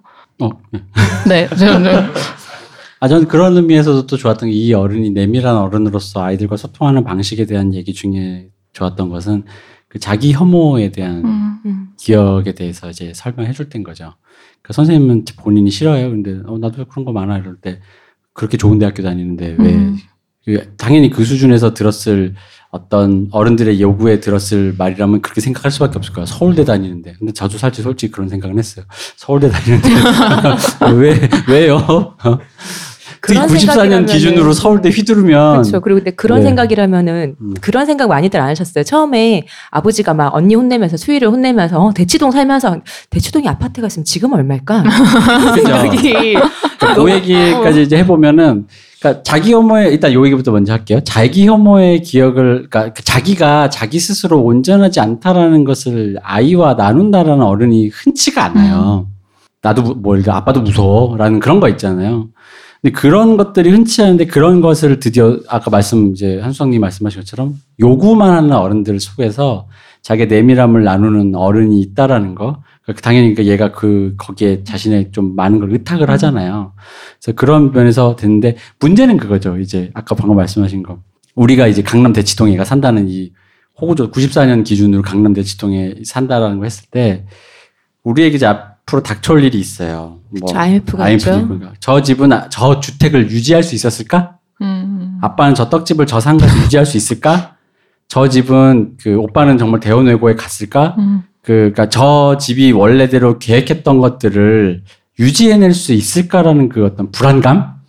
사실 그 불안감이 94년도와 대치동이라는 욕망의 두 가지 사슬고리에서 그걸 보여준다고 생각해요. 우리 정확히 20년이 더 지난, 25년이 지난 지금 입장에서 봤을 때 은인의 가족이 과연 저기에 정상적으로 파괴되지 않고 있을 수 있을까? 예를 들어 아버지가 사업에 너무 실패해가지고 가족도 흩어지고 뿔뿔이 터지고 막 난리가 날 수도 있는 거고 다행히 뭐가 돼서 이렇게 유지가 돼가지고 좋게 될 수도 있는 건데 그러니까 그런 류의 불안감도 그 시대적 배경 속에 좀 녹아 있는 거죠. 그러니까 대치동 주공 아파트 그게 굉장히 그거 허름해 보이지만 얼마입니까 그게? 얼마입니까? 이거 하나 있으면 이제 여생을 어떻게 일단 그거를 하나씩 쪼개 써가면서 팔아서 나머지 남은 생을 거실 팔고 네. 거실 팔고 그래서 그럴 수도 있을 것 같은데 근데 어쨌든 그러다 보니까 무슨 말씀이 있냐면 대치동 아파트에 입성해서 그걸 살고 있다라는 걸로 은인의 집은 안온하다라고 말할 수가 없는 상황이라는 거죠. 그게 이제 이 집 안에 존재적인 어떤 불안감을 들이우고 있는 상태인 거고. 그러니 막말로 은희가 94년대 중2니까 5, 6, 7, 8, 99년도쯤에 수능을 보게 돼요. 그러면 그때쯤이면 아버지가 만약에 안 좋으면 얘 대학 못 가요. 등록금이 없어서 대학 못 가요, 얘. 그래가지고 다른 거 해야 돼요. 그러니까 그런 상황이고 게다가 중2니까 94년 기준 중2면은 오빠가 막 학원비를 막 쓰기 시작하면 얘 상고 가야 돼요. 그 당시 머리 좋은 여성들은 상고를 많이 갔거든요. 머리 좋고 집에서 대학 안 보내준 여성들은 상고를 많이 갔는데 상고 가죠.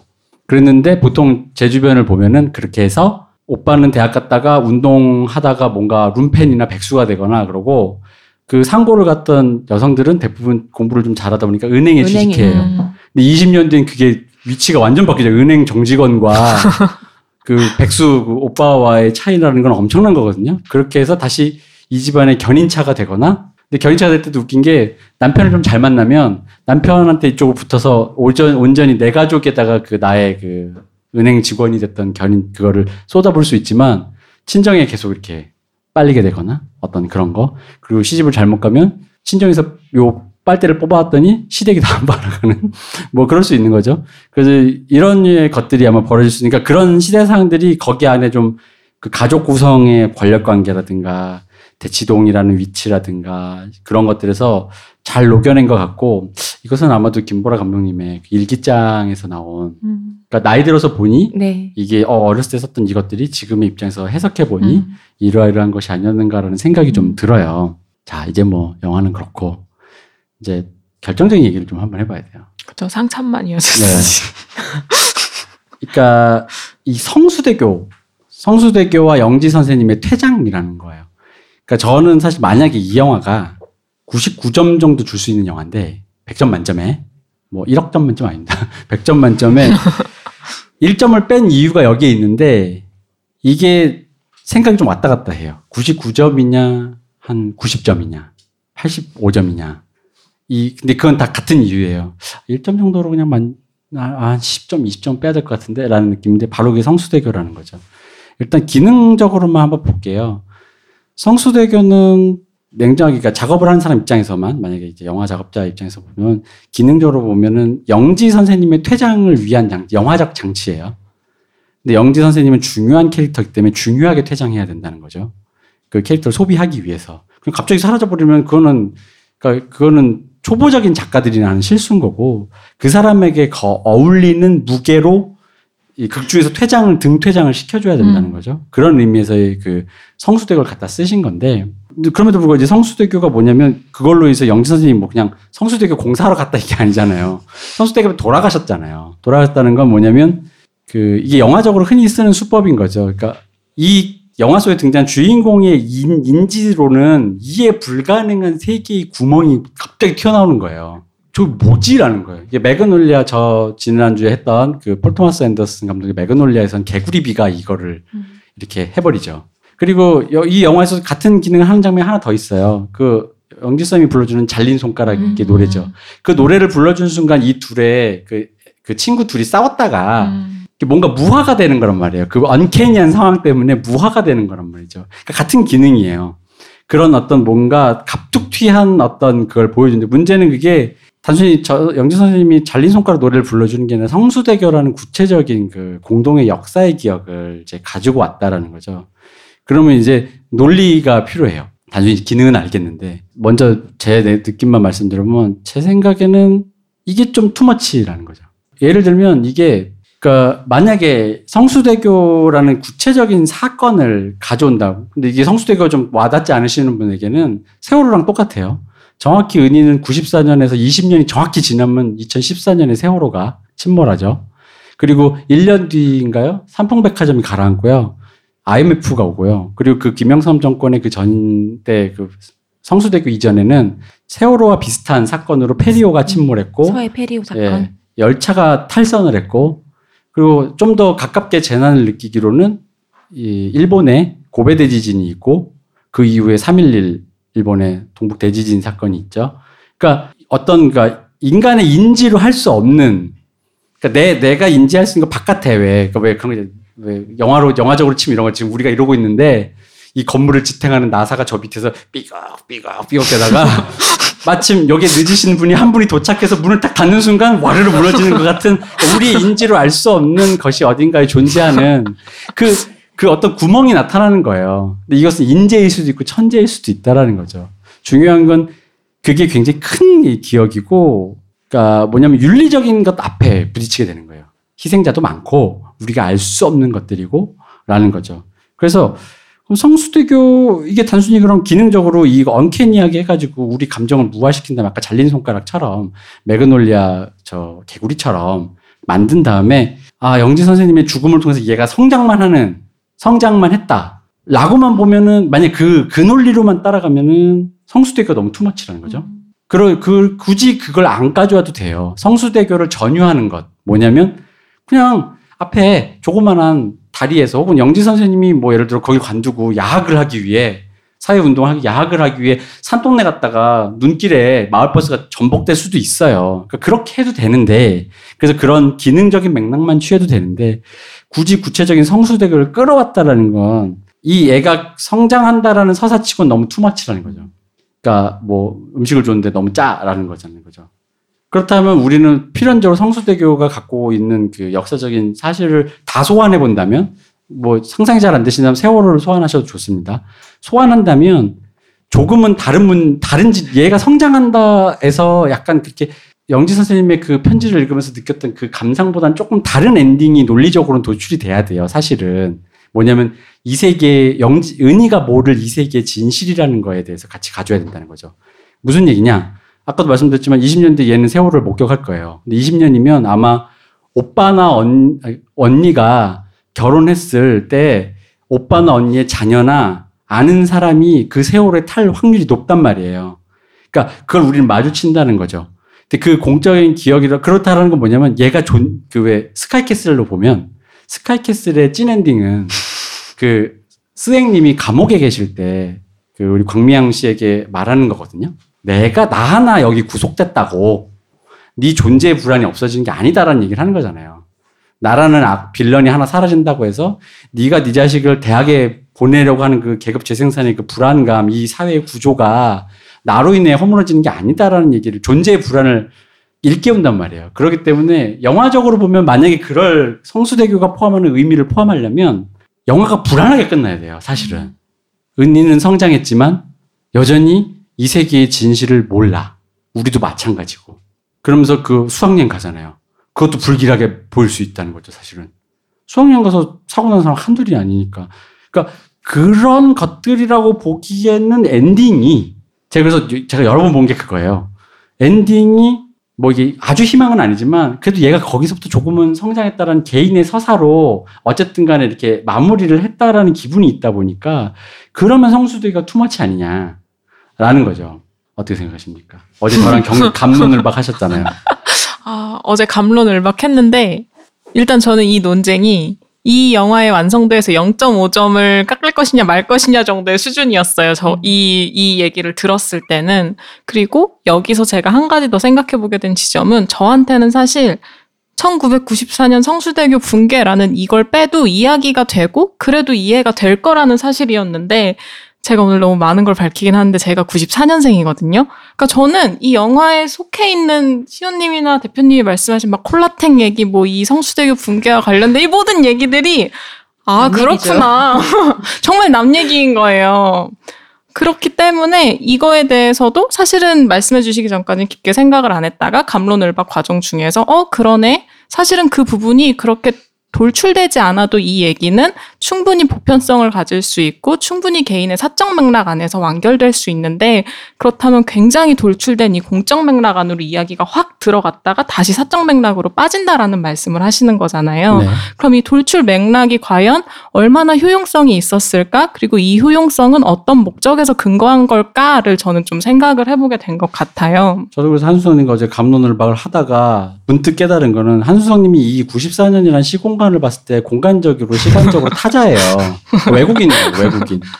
외국인이라기보다 혼혈 2, 3세쯤? 그러니까 저도 이게 제가 외국 관객이었으면 이 영화를 봤을 때 그냥 저 나라에 저런 기억이 있었나 보다 정도에서 그 아까 말한 그 기능만을 차용해서 영화를 봤기 때문에 무리 없이 봤을 거라고 말하는 거죠. 그러니까 이 영화에 수많은 디테일이 살아있어서 그 94년에 내가 존재하지 않더라도 충분히 이해가 되는 거예요. 그게 이 영화가 가지고 있는 굉장히 잘 만들어진 짜임새, 미덕이자 그것을 통해 성취해낸 보편성이라고 생각하거든요. 그러니까 그러다 보니까 영화에 약간 이제 남아있는 것 중에 이제 또 희한한 장면이 끝나고 이제 수희가 학교에 갈 때 얼굴 이렇게 보고 나가서 문이 닫힐 때 벽에 이렇게 뭐 금인지 가있고 이렇게 스카치 테이프를 이렇게 발라놓은 장면이 있단 말이에요. 그러니까 수희는 아마 학교에 가면 그 빈자리를 목격할 거예요. 친구 혹은 근데 제가 예전에 작업할 때가 그런 비슷한 작업을 할 게 있어서 단원고에 그 당시에 이제 추모하던 그 좀 한 1년 정도 지난 후에 간 적이 있어요. 그 한 학년이 거의 다 그러다 보니까 그 한 학년 교실을 다 비워놔 있는 상태거든요. 거기에 이제 사람들이 추모하기 위해서 책상에 뭐 꽃도 갖다 놓고 그래서 한 층이 거대한 어떤 뭐라고 이게 추모와 무덤과 어떤 그런 근데 그게 들어갔을 때 제가 사실 그렇게까지 뭐 감정적 동요가 심한 사람이 아닌데 어지러울 정도였어요, 진짜로. 약간 이게 너무 감정적으로 그러니까 이게 그 빈자리를 통으로 그 학년을 통으로 비워놨다라는 게 없으니까. 그래서 그 당국에서는 이 교실을 이제 그럼 이제 그만 좀 이제 정리하고 또 학생을 받고 뭐 이렇게 해야 되는 거 아니냐라는 이제 나중에 이제 그런 얘기도 나오고 뭐 싸우기도 하고 뭐 그랬다고 하는데 그러니까 수희는 아마 학교에 가서 그걸 목격할 거예요. 그 수희가 나가는 장면에서 그 벽에 금 간 거라든가 수희의 얼굴 클로즈업이라는 게 그런 뉘앙스가 있어요. 얘는 공적 기억 속에서 그것들과 만나게 되는데 그게 이제 아까 말 사적 맥락으로 가기엔 이게 너무 투머치니까 그러면은 이렇게까지 이건 제 표현이 아닙니다. 다른 평론가가 한 겁니다. 이거 윤리적인 무신경함이라고 말해도 되지 않겠냐라고까지 얘기한다는 거죠. 너무 윤리적으로 무신경한 거 아니냐.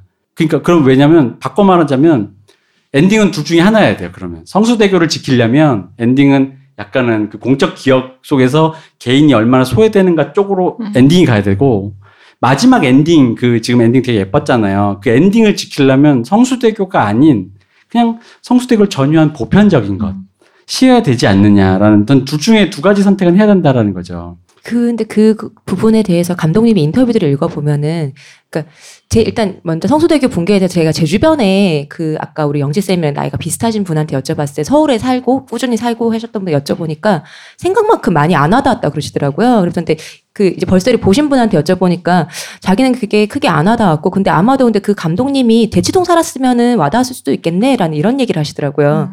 근데 마찬가지로 인터뷰에서 김보라 감독님이 그걸 넣었을 때는 본인에게 그게 굉장히 큰 일이었고 그래서 그 장면으로서 뭔가 그 장면이 단순히 성수에 무너진다 뭐 이게 그것뿐 아니라 어떤 분열과 단절도 있지만 그리고 우리 사회가 너무 달려만 가고 있는데 그것의 어떤 균열을 발견하는 그 순간으로 본인 설정을 했다는 얘기를 하셨거든요. 성수대교 군계로서. 그럼 그 의도라면 그러니까 그렇다면 이제 그 엔딩이 조금은 이제 은희의 사적 맥락 속에서 공적인 그 어떤 존재의 불안과 사회 구조와 이런 것들. 은희는 어쨌든 메인 테마는 은희가 이 세계를 이해 못하는 데서 오는 불안감이거든요. 청소년기 불안감이고 그걸 어떻게 극복하느냐인데 만약에 그 논리라면 이거는 성수대교는 이해가 안 되는 거니까 은희는 그렇게 영지의 죽음을 통해서 성장을 하더라도 그것은 아주 작은 한 발짝밖에 안 되고 여전히 미답지의 어떤 상태에 놓여진다라는 그거를 좀 놔줘야 되지 않느냐라는 거죠. 저는 좀 다른 게요. 그 부분에서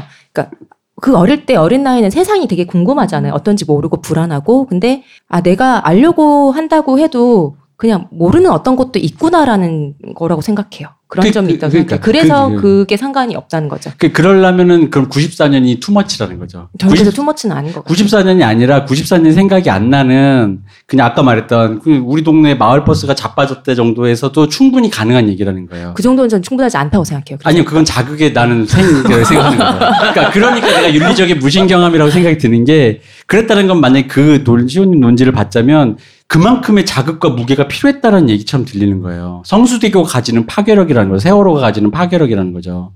근데 왜냐면은 실제로 그것을 픽션으로 전유를 해버리면 그냥 생각나는 무엇이면 그 정도까지 파괴력은 나오지 않아요. 예를 들어 청춘시대라는 예전에 그 JTBC 드라마가 있었어요. 그 1시즌 때 보면 화영 씨가 연기했던 그 자기 파괴적인 여주인공이었어요. 뭐냐면 이렇게 막 아저씨들 이렇게 옆에서 이렇게 뭐랄까 원조교제도 하고 원조교제 비슷하게 이렇게 하면서 이렇게 하는데 그게 왜 자기 파괴적이냐면 명백히 세월호로 의심되는 배가 침몰한 순간에 헤엄쳐서 나온 생존자예요. 생존자의 부채감 때문에 난 왜 살았지? 내가 아는 사람 다 죽었는데 그것 때문에 자기 파괴의 일환으로 그렇게 막 사는 거예요. 막 아저씨들한테 막 이렇게 원조교제 하면서 이렇게 명품백 사고 막 허영과 막 그 사치를 하는 그런 인물인데 세월호를 전유했다라는 말이 뭐냐면 세월호를 지칭하지 않고 그렇게 함으로써 온전하게 그 생존자라는 그 개인의 역사를 5년이 빼왔는데 만약 이게 구체적으로 세월호를 만약에 지칭했다면 거기서 그 5명의 그 사람들이 치고받고 하는 거가 그렇게 이게 걔만 주인공이 아니기 때문에 그거를 그렇게 이렇게 좀 뭐랄까 그 무게만큼에 걸맞지 않게 이렇게 다루기가 좀 쉽지 않았다라는 거죠. 그러니까 만약에 이거보다 더 덜한 걸로도 이게 같은 효과가 가져온다면 근데 여기서 말하는 같은 효과는 기능적인 문제고요. 파괴력은 좀 다르다고 봅니다.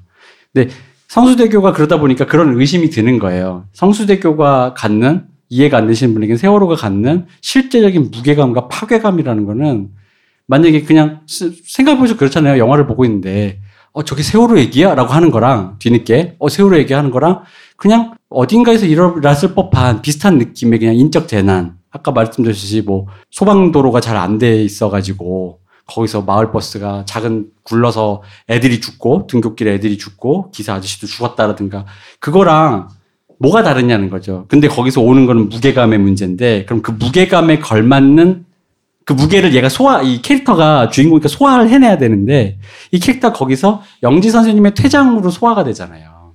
영지 선생님이. 그리고 영지 선생님이 해줬던 말은 그러니까 이거를 사실 예술영화적인 아주 그 전형적인 엔딩으로 보면 이렇게 되는 거죠. 사실 만약에 성수대교의 그것과 구조적인 불안을 만약에 세우고 싶었다면 보편적으로 이렇게 끝내거든요. 아마 편지를 볼 거예요. 그 편지의 나레이션은 안 나왔을 거예요. 그리고 그게 무슨 내용인지 관객한테 안 왔을 거예요. 관객과 아마 그 순간에 이 주인공을 단절시켜버릴 거예요. 그리고 우리에게 도착하지 않았던 영지 선생님의 메시지가 있을 것이고 그리고 그 아이는 여전히 수학여행을 갈 때 이거 뭐지라는 이 세계를 내가 여전히 이해할 수 없는 상황으로 아마 끝냈을 것 같아요. 보편적으로 예술 영화들이 그렇게 끝내니까. 근데 거기서 이제 이런 엔딩으로 갔다라는 것이 이제 약간은 그렇게. 그래서 물론 저는 그래서 동의해요. 그러니까 이게 1점 깎을 문제인지 5점 깎을 문제인지 그런 건데 누군가에겐 이게 윤리적 무신경함으로 치명적인 결함이 될 수도 있다. 저는 이 영화를 지지합니다만 좋은 영화로 생각하고 완성도 높은 영화로 생각하면 거기가 덜컥거리는 건 사실이다라는 거죠. 그래서 그 부분에 대해서 이제 조금 그러니까 너무 상처만 많으니까 영화 내부적으로 좀 한번 우리가 생각을 해볼 필요가 있다라는 거예요. 이 얘기를. 아니요, 먼저 말씀하세요. 저요? 근데 저도 이 갑론을박을 어제 하다가 그러면 그 사건의 지점, 그러니까 그 사건을 딱 지목한 그거의 의미가 뭐였을까? 나한테는 어떤 효용을 남겼지? 나한테는 그게 어떤 역할을 했던 건가를 되짚었을 때 저는 그렇게 나옴으로써 그래 저런 세계도 있나 보다 했던 혼혈 3세의 태도에서 아 쟤랑 나는 참 같은 나라를 살고 있는 사람이겠지? 그리고 은희는 커서 나랑 같은 시대를 살고 있는 사람이겠지라는 연결감을 좀 느꼈던 것 같아요. 그래서 저는 그 엔딩이 굉장히 불안하게 느껴졌거든요. 그러니까 저는 그 엔딩이 수학여행을 간대 하면서 끝날 때 제 머릿속에 떠오른 사건은 수학여행 가다가 아마 학교에서 버스 전복 사고 일어났던 것도 아마 있었을 거예요. 막 그런 사고의 기억들이 계속 겹치면서 근데 또 영지 선생님이 편지 나레이션이 하고 싶은 얘기가 너한테 정말 많아. 다음에 말해줄게. 다음에 만나면 말해줄게 했는데 영원히 모를 게 되어버린 거잖아요. 영지한테는. 그러니까 영지는 이제 은희는 이제 안 거예요. 내가 영원히 모를 수밖에 없는 것들이 세상에 존재한다는 걸. 그리고 그렇기 때문에 관객도 같이 느끼는 거잖아요. 은희의 삶에서 영원히 모를 수밖에 없는 성수대교의 비극과 마찬가지인 그런 사건들이 계속 발생할 것임을 그리고 관객인 나의 삶에도 닥칠 수 있음을. 근데 그러려면은 그렇게 만약 그 관점이면 그래서 그 컷이 이해가 안 되는 거예요. 성수대교를 직접 가서 눈물을 흘리면서 이 죽음과 상황을 납득하는 씬이 나오는데 그 씬이 불필요해요. 그 논리로 가려면. 저는 또 다른 지인에게 그 성수대교를 여쭤본 분이 있어요. PDN을 물어보면서. 근데 그분은 다른 지방에 살다 어릴 때 서울로 이사 오신 분인데 그분도 성수대교 크게 안 와닿다 그랬어요. 근데 그 얘기를 하면서 저는 이제 대구에 살았으니까 대구 뭐 가스 폭발도 있었고 뭐 지하철에 화재 났던 사건도 있었고 근데 당시에 저도 크게 안 와닿았었거든요. 그게 같은 도시에 있음에도 불구하고 근데 이제 세월이 지나서 세월호 사건 같은 경우는 굉장히 마음에 많이 왔단 말이에요. 근데 그분도 마찬가지로 성수대교는 크게 안 왔는데 세월호는 자기도 크게 왔다. 그러면 우리가 이게 차이가 뭘까요? 왜 우리가 이런 차이가 생긴 걸까요? 라는 얘기를 했는데 그 저희 지인께서 해주신 말씀이 그만큼 우리가 성숙하게 된 거겠지. 사람 어떤 의식이나 이런 게 우리도 같이 이렇게 커간 거겠지라는 하셨거든요. 그 점에서 그러니까 이게 은희가 성장한 스토리잖아요. 근데 그때 살았던 94년도는 한국이 정말 야만적인 때였단 말이에요. 뭐 가정폭력, 뭐 학교폭력도 친구들 간에 있는 게 아니라 선생님들도 그렇고 그러니까 온 사회가 굉장히 폭력적으로 만연하고 그거에 노출되어 있었는데 사회도 함께 발전하는 것을 보여주는 게 아닌가 싶기도 해요. 그런 사건들을 통해서. 그러니까 그렇게 하면은 그 말씀은 다시 더 환원하면 은희의 개인적인 영역으로 들어가는 부분이니까 공적 기억이 투머치가 돼버리는 은희도 성장하지만 앞으로 은희가 살아갈 세상에 그 세상도 성장하는 어떤 일이 된다는 거죠. 그러니까 그러기에는 투머치라는 거죠. 왜냐면 그 정도 일이 아니면 성장이 안 된다니까. 아니지. 이 영화에서 아까 얘기한 마을버스가 자빠져도 충분히 같은 기능을 한다라는 얘기예요. 같은 메시지라는 거예요. 그렇게 얘기하면은. 근데 이것은 그러니까 나에게 와닿느냐 안 와닿느냐 문제는 아니고 누군가에게는 어쨌든 우리 공적 역사에서 굉장히 큰 얘기고 거대한 면이고 무슨 얘기냐면 내가 필요한 기능만을 하려고 성수대교를 건졌는데 의도치 않은 뭐 이게 이 영화 제 개인적 이 영화에는 약간 결이 안 맞는 것들까지 같이 딸려 들어온 기분이 있는 거예요. 그럼 이거는 이 영화에서 그다지 중요하지 않을 수도 있어요.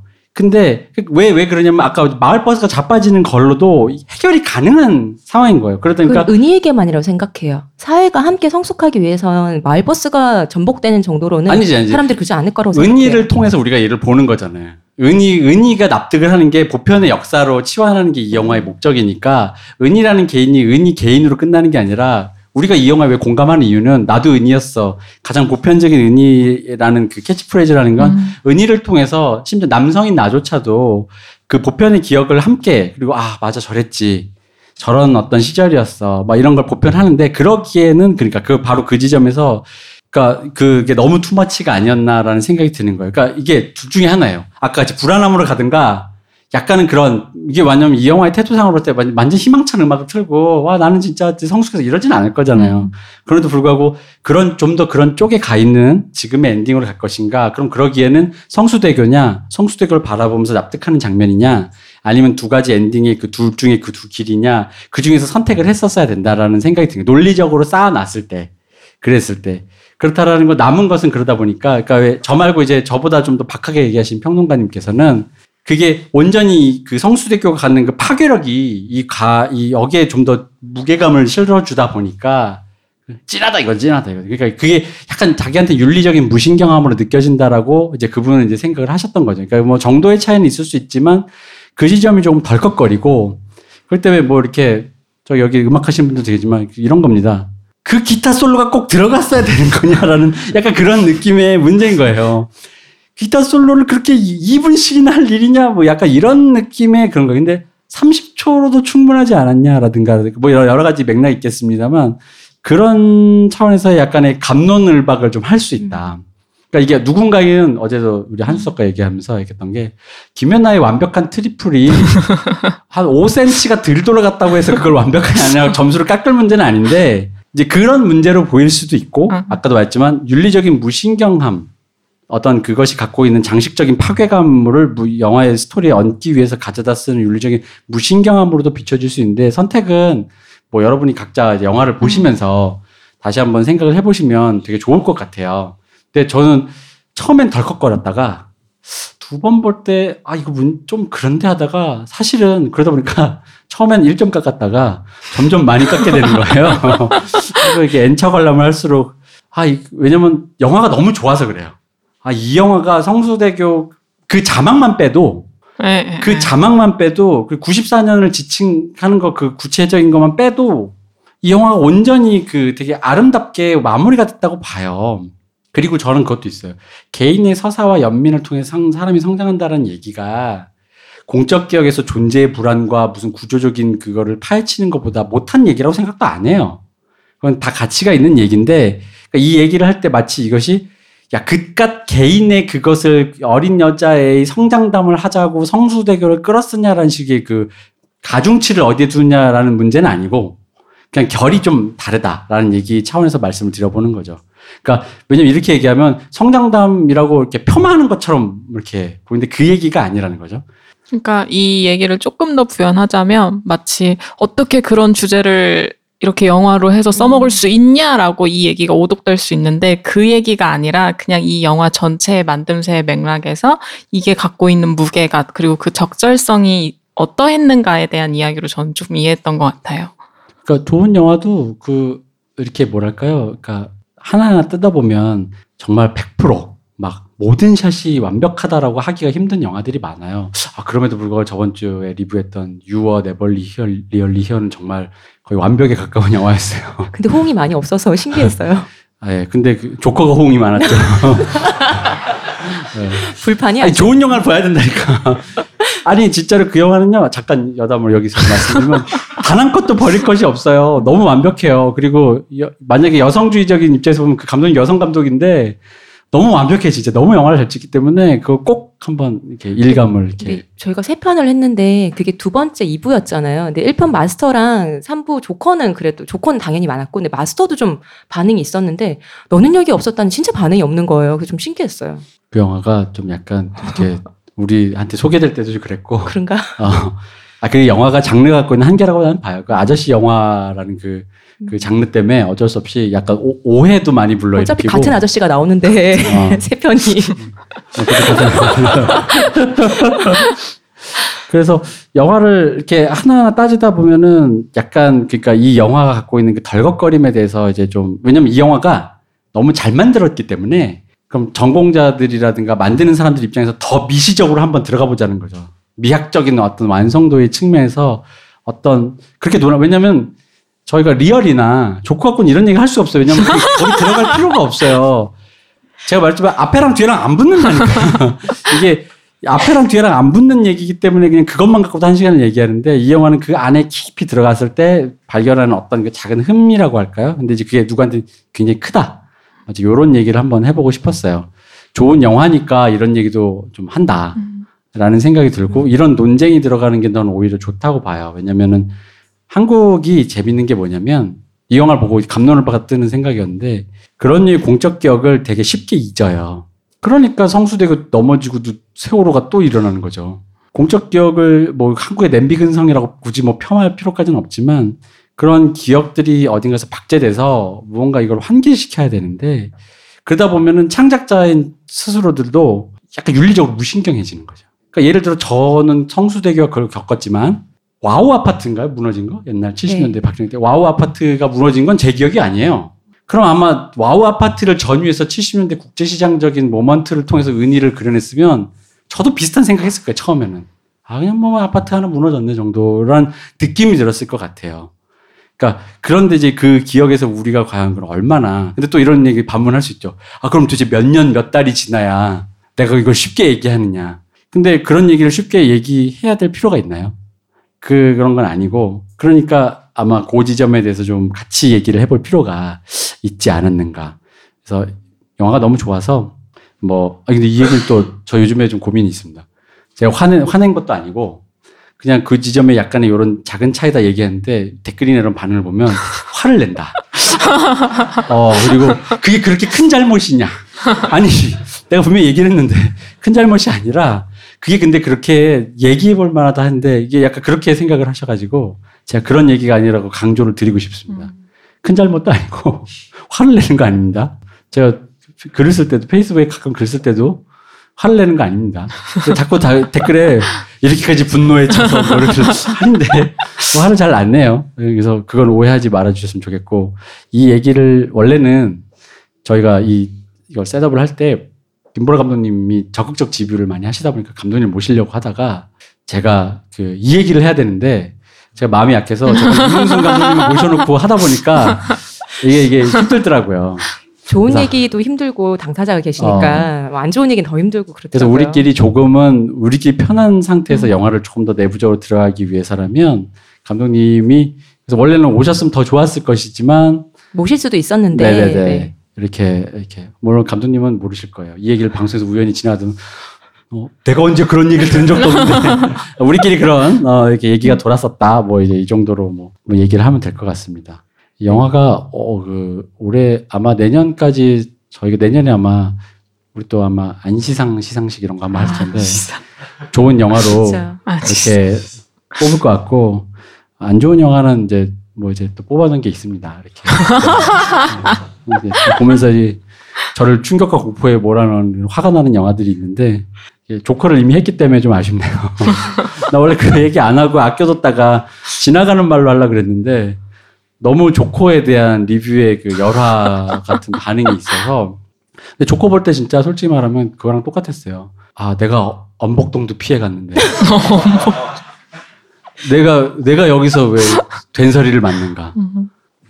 근데 저는 궁금한 건 있습니다. 여러분도 아마 하실 거예요. 이 영화를 지지하는 걸 떠나서 강렬한 몰입감을 느꼈다. 이거 약간 조커 얘기입니다. 강렬한 몰입감을 느꼈다는 거에서 저는 약간 의구심이 있어요. 진짠가 싶어요. 그러니까 영화가 너무 못 만들어서, 그러니까 주제가 옳다 그러다 얘기가 아니라 저는 영화가 못 만들어서 몰입을 못하게 만든다라는 말을 한 건데, 몰입을 너무 해서 해방감과 여러 가지 쾌감, 카타르시스 느꼈다는 게 그게 제가 지금 신기했던 거예요. 예를 들어 영화를 잘 못 만들지만 조폭마누라를 보고 사람들이 좋아했다면 봤을 때 이해가 돼요. 이거에서 이런 장면 때문에 이런 게 있었겠구나라는 나는 안 왔지만데, 조커가 저 사실 영화를 보고 자라고 공부하는 한 20여 년 넘는 인생에 처음이에요. 모르겠는데 왜, 이건 흥행의 비결과는 좀 다른 거예요. 예를 들어 저 영화가 왜 흥행했지? 그럴 수는 있어요. 그럴 수 있죠. 제가 안 좋아하는 영화인데 흥행이 될 수 있는데, 근데 이거는 왜 이렇게 됐지? 그래서 그거는 좀 향후 아마 다시 한번 저희가 아마 미스테리로 좀 더 지켜보다 아이돌과 같은 그런 것 좀 고민을 해볼 상황이죠. 추적을 좀 해봐야 될 것 같아요. 아이돌도 요즘에 좀 말을 아끼고 있습니다. 많은 일들이 있어서 화나는 일들이 많습니다. 그래서 말을 아끼고 있습니다. 요번에 그 푸듀 사태 때문에 박 박사님이랑 이 대표님께 얘기 듣고 싶다는 반응이 많으세요. 근데 전 솔직히 걱정돼. 만약에 진짜 하면은 불품다가 피토하실까봐. 불품다. 그러니까 이제 제가 지금 기획을 하고 있는데 이런 거죠. 그러니까 만약에 기획을 할까 말까 하고 있는 이유가 뭐냐면, 아날람 최초로, 만약에 우리 조커 리뷰에 좀 반대하셨던 분들이 듣기에는 무슨 소리야 그러겠지만, 제 개인적으로는 아날람 최초로 욕밖에 없는 방송. 아니야, 니들은 조커 때도 그랬고 이것 때도 그랬어라고 하겠지만, 아니다. 내가 그래도 나름의 그 플로우가 있고 하고자 하는 바가 있었는데, 여기엔 나는 대안 제시도 없고 하고자 하는 바도 없고 욕으로만 채울 야정이다. 왜냐면 여기서 잠깐만 들려드리면, 저랑 박 박사 이런 얘기를 했어요. 저는 사실 안준영 PD가 조작을 했더라도 만약에 좋은 빌런, 내 미감에 이 12명이 맞았어 라고 하면 차라리 인정해 주려고 그랬어요. 사람들이 뽑아놓은 걸 보니까 내 미감에 안 맞아.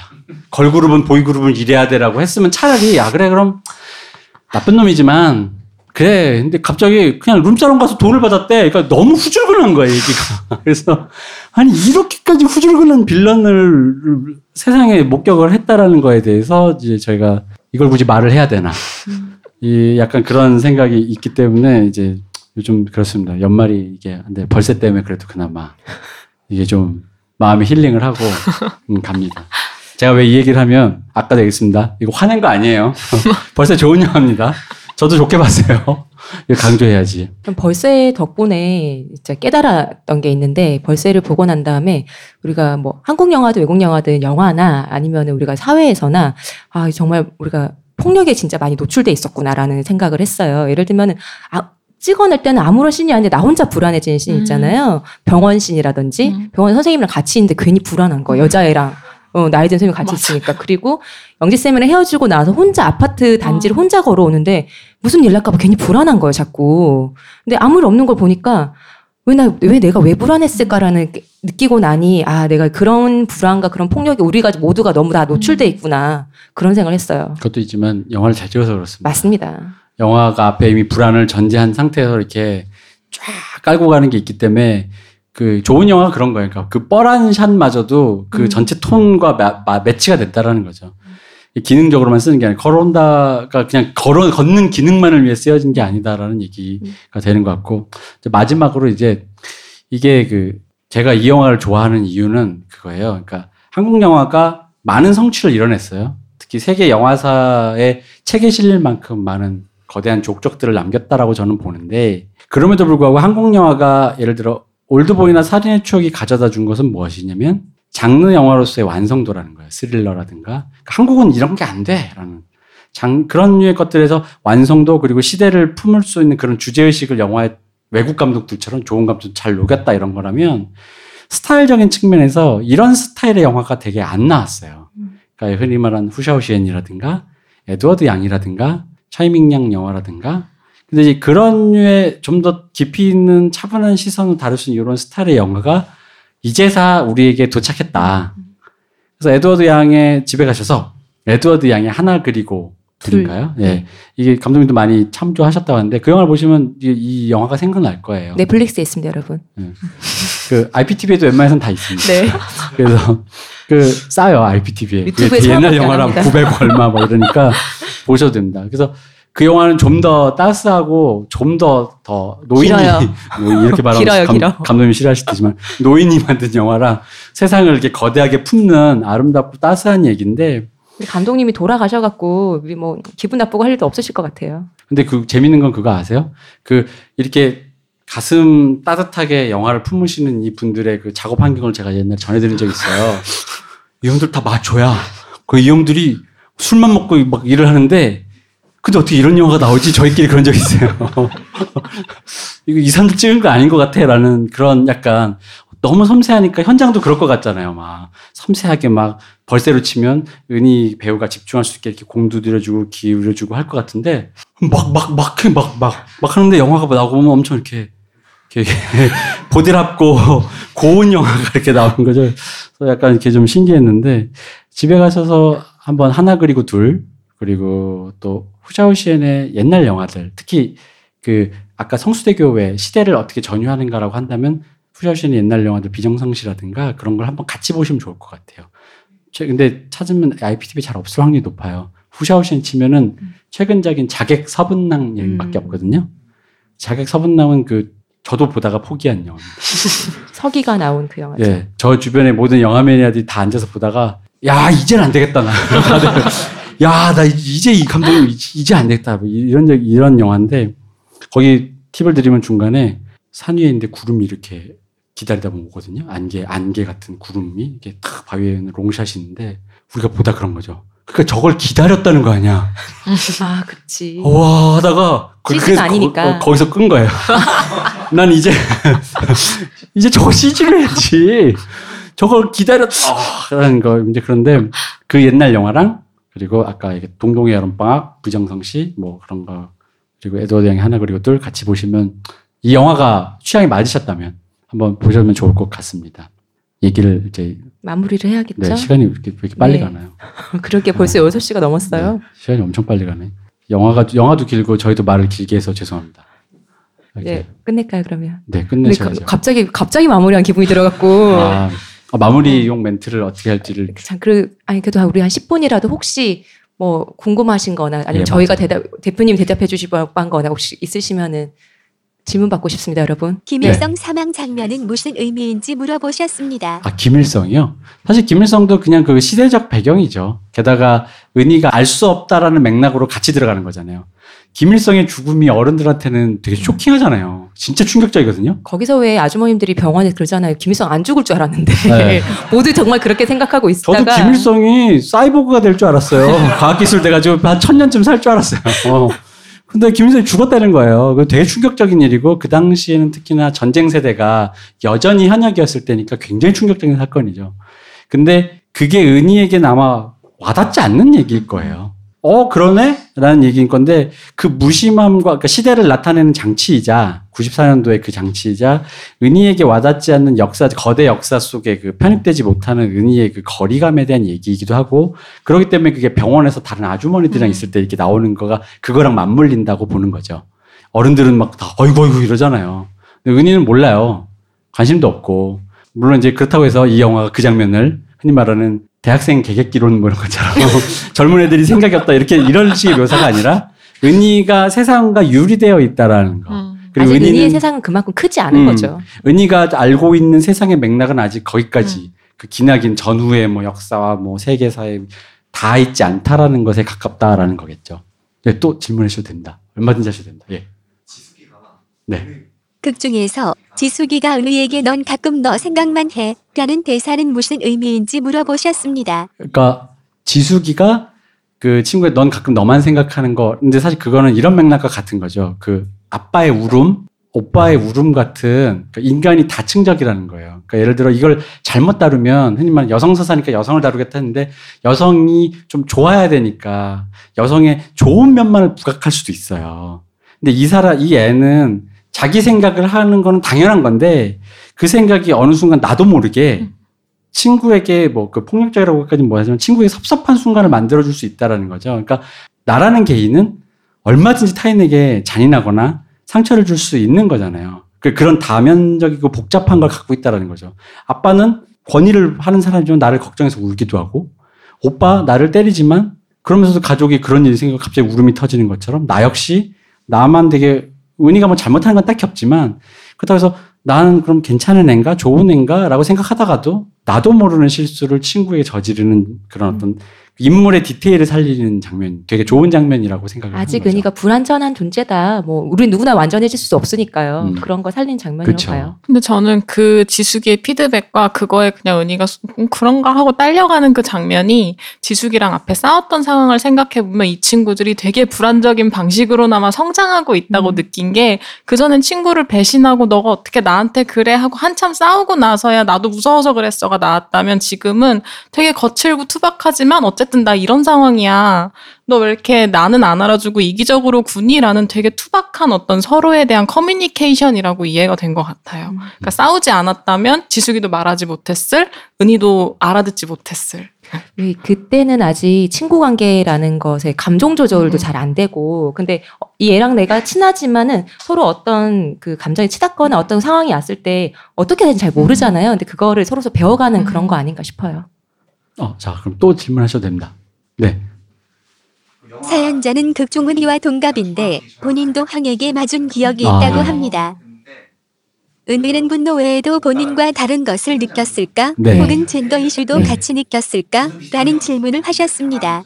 네, 그거는 아마 저는 일단 이런 생각을 해요. 그러니까 아마 저도 남성이니까 그 장면에서 보면 제가 형한테 맞는다라는 게 같은 폭력이지만 이게 일단 그게 있어요. 남성이면 이 사회에서 남성성에 대한 희구가 있어요. 남성성에 대한 요구가 있어요. 형이 때렸는데 내가 어느 순간 커가지고 형이랑 치고받는다는 게 내 스스로 정체할 때 은희는 근데 남성성을 요구받는 사람이 아니야. 주먹이 세고. 그러니까 왜냐면 형한테 맞을 때 약간 자존심 상하는 게 단순히 형이 나보다 더 크고 그 권위에 굴복하면서도 우리는 남성성에 대한 요구를 받기 때문에 그 어떤 열받음이 있어요.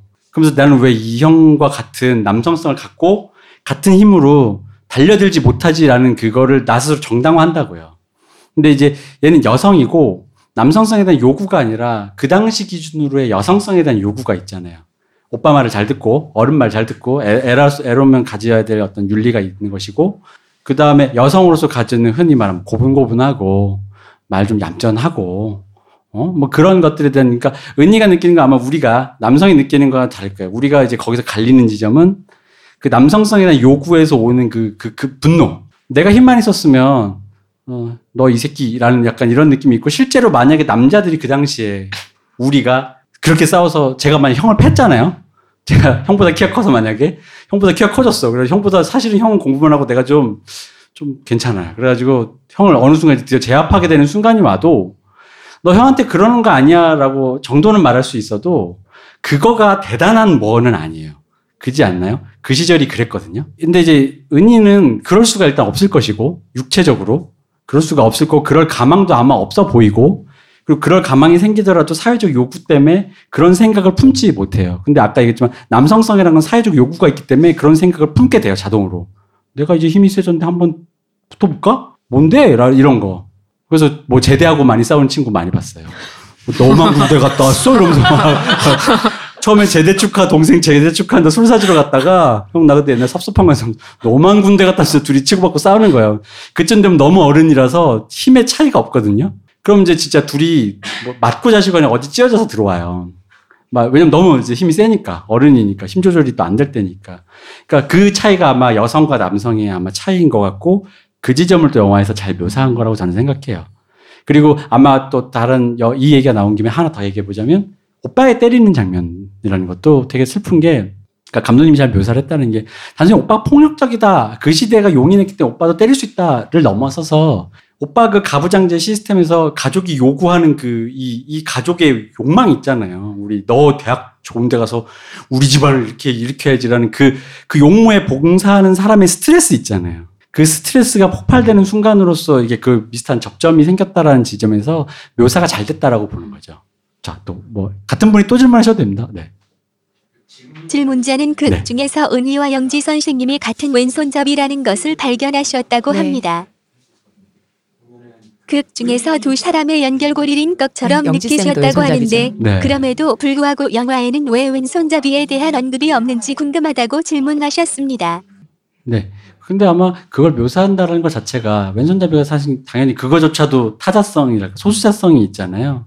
그러니까 그의 정체성을 다 규정하는 거겠죠. 이 애가 여성, 나이 어린 여성, 소수자, 약간 퀴어적으로 보자면 정체성도 약간 애매하니까 그런 면에서 소수자성도 가질 수 있을 거고, 당연히 한국 사회에서 94년은 그나마 좀 유한 분위기긴 하지만, 저 때는 정말 왼손으로 밥 먹으면 큰일 나는. 대구에선 유하지 않았어요. 저도 94년생인데 유하지 않았어요. 네. 근데, 계속 안 유했던 걸로 그러면? 아, 그래요? 계속 안 유했던 걸로 그러면. 어쨌든, 왼손으로 밥 먹거나 왼손을 글을 쓴다라는 게 드문 이유는 왼손잡이가 왕왕 있는데도 그것을 보여주지 않고, 근데 이들이 재밌는 건 그건 거죠. 94년이라는 게 참 많은 걸 설명하는 게, 그럼에도 끝끝내 버릴 수 없는 게 정체성인 거잖아요. 왼손잡이가 바로 그런 의미겠죠. 오른손을 쓰려고 노력해봤겠죠. 오른손은 밥 먹으려고 노력해봤겠죠. 그래서 양손을 다 유현진처럼 양손을 다 쓸 수 있는 사람도 있지만, 안 되는 사람도 있어요. 그러니까 제 친구는 그래서, 그럼에도 불구하고 자기가 잘한 게, 마우스는 오른손으로 하기를 잘했다라는 거예요. 왜냐면 남의 컴퓨터 쓸 일이 많으니까, 그게 이제 녹아져 있었다라는 걸로 보는 거고, 그게 아마 깨 같은 디테일. 그러니까 굳이 글 쓰는 장면을 보여주잖아요. 왼손으로 이렇게. 게다가 이제 영화가, 좋은 영화라서. 네. 저 화나지 않았습니다. 질문하셔도 됩니다. 네. 질문자는 극중 성수대교 붕괴 장면이 세월호를 연상시킨다고 말씀하십니다.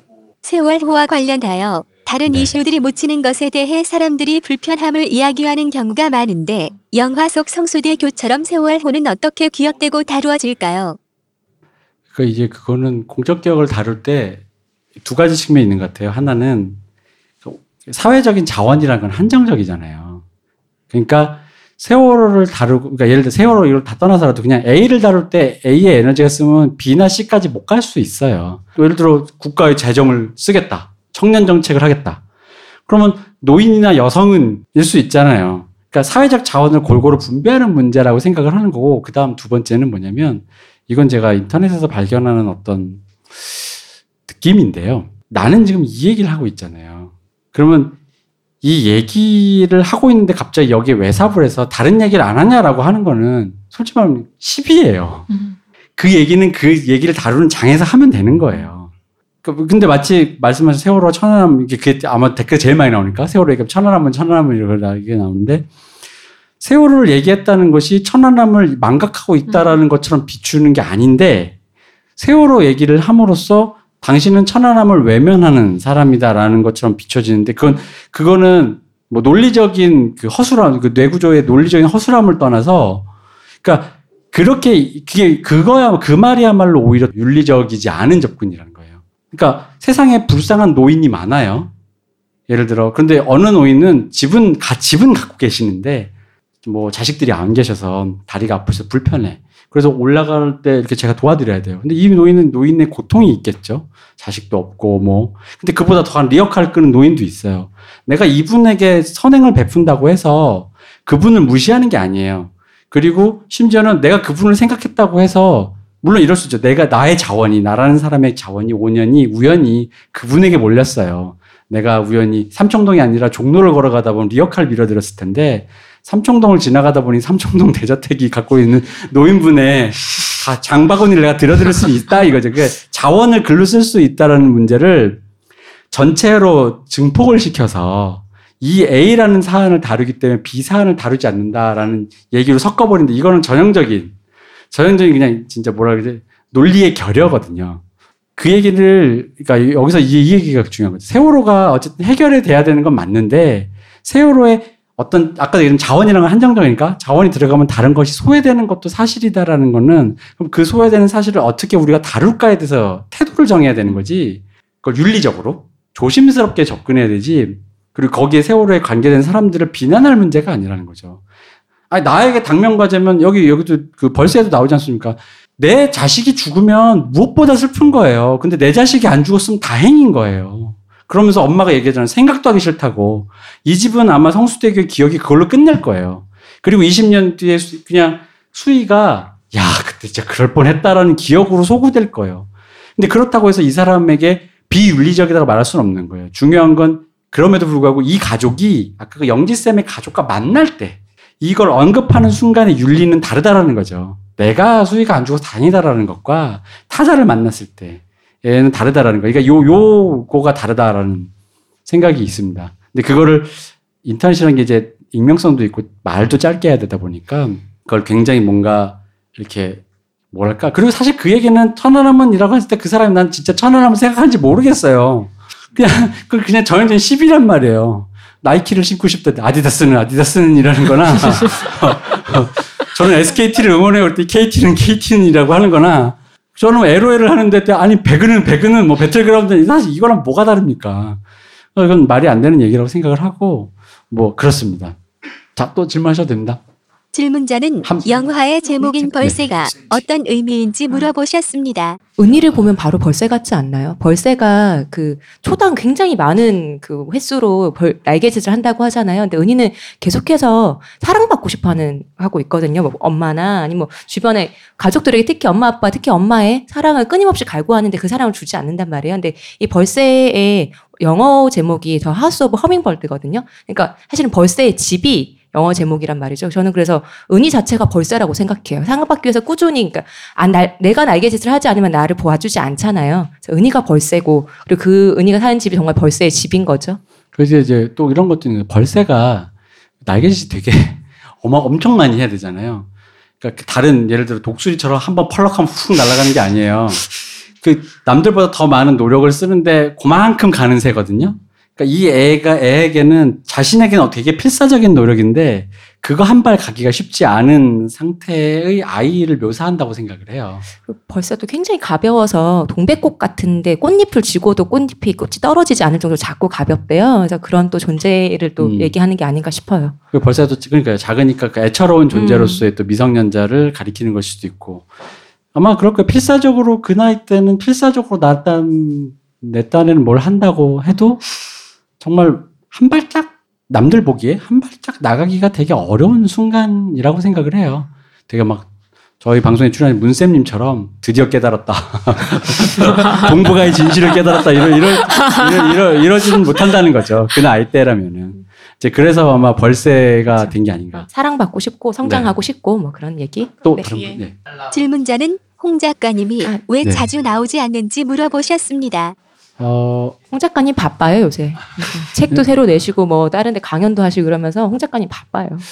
일단 여러 가지 문제가 있지만 하나는 호구지책으로 먹고는 살아야 되기 때문에 글을 써야 되고 그렇기 때문에 시간의 아까 무슨 자원의 한정적인 분배 이게 크고 그리고 이제 홍 작가님이 세상 만물을 아는 게 아니기 때문에 여러 가지를 하기 위해서는 여러 사람의 도움이 좀 필요하다라는 측면에서 좀 이해를 하시면 그러니까 방송을 진행하다 보면 이것 좀 해보고 싶고 저것도 해보고 싶지만 그게 이제 그냥 아는 선에서 끝내기에는 조금 그러니까 뭐랄까 홍 작가님의 역량 바뀐 주제도 있고 뭐 그런 것들도 있기 때문에 최대한 다양한 목소리랑 패널들을 좀 기획을 해보고 싶다는 거. 그러니까 저의 요구와 홍 작가님의 상황이 맞물려진 거라고 생각합니다. 뭐 저희가 홍 작가님을 그러니까 이렇게 여러분들은 모르는 어떤 사정으로 꺼져 뭐 이런 거 아니에요. 요즘 같은 시대에 일본인을 우리가 할 수 있는가? 뭐 꺼져 뭐 결렬 뭐 이런 거 있잖아요. 결렬한 뒤에 전화로 통보하고 어색해진 사이냐 이런 거 아닙니다. 그냥 집에서 글 쓰고 있습니다. 네, 그래서 뭐 그런 거고 홍 작가님의 관심도 이제 다른 쪽으로 좀 더 깊어지다 보니 젊었을 때 홍 작가님은 좀 더 다양한 거를 접하는 거에 가까웠다면 조금은 이제 그런 부분에 대해서 좀 더 전문가적인 식견이 있는 사람들을 이제 좀 저희가 모시는 게 어떨까. 그리고 이제 또 이건 다른 얘기인데요. 우리 한수정님도 그렇고, 그러니까 저는 약간 젊으신 분들을 모시려고 하는 쪽이에요. 그러니까 젊은 분들의 목소리를. 그럼 마치 홍 작가님이 나이 드셔서 팽당한 것 같잖아요. 이것도 발세하는 거야? 그거는 맞지. 그건 맞지. 나도 제가 홍 작가보다 연상이니까 나이 드는 건 죄예요. 천형이에요, 천형. 그러니까 그런 것도 있고, 그러니까 나이 든 사람의 목소리가 이런 류의 방송을 너무 많이 지분을 많이 먹고 있으면 저를 포함해서 어쩔 수 없이 하지만 그러면 약간 이게 뭐랄까, 그러니까 좀 그렇게 보여요. 뭔지 아시잖아요. 그렇게 보여요.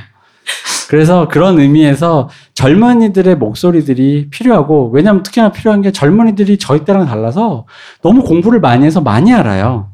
근데 그들이 갖고 있는 것들이 기회가 좀 많이 없다는 생각이 들었어요. 그 알고 있음, 그 경험의 그 박식함과 지식의 그 가치에 비해서 그들을 써먹을 수 있는 기회가 많이 없고 특히 인문학 쪽은 특히나 그렇고요.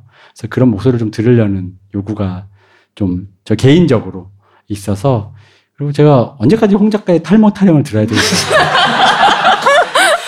저는 솔직히 그게 있어요. 얘기도. 이 방송을 한 2년쯤 하면 그때쯤엔 다 빠지겠구나 생각했어요. 아직도 안 빠져. 그러니까 이 양반은 거기서 멈춘 거예요. 관리 능력이 대단하시더라고요. 그러니까 더 이상 이제 그걸로 놀릴 그것도 없고 뭐도 없어요 사실은. 떡밥이 없다. 뉘앙스가 아무리 들어도 팽당하신 것 같은 뉘앙스로 흘러가는데. 사실 오해세요. 오해입니다. 홍 작가님 이게 강연 다니고 가면 얼마나 이게 셀럽인데요. 그렇죠. 여기서 셀럽이 아니었을 거지. 네, 그렇습니다. 또 다른 거 이렇게 질문하셔도 됩니다.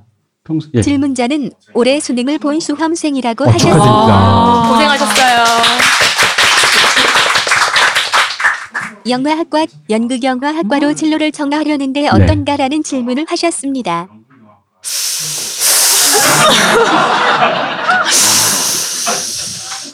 두 분이 경험이 있으시니까 끝난 거 아니냐 이걸로. 제가 좀 그나마 근시일 그쵸, 현대에 가깝죠. 왜 굳이.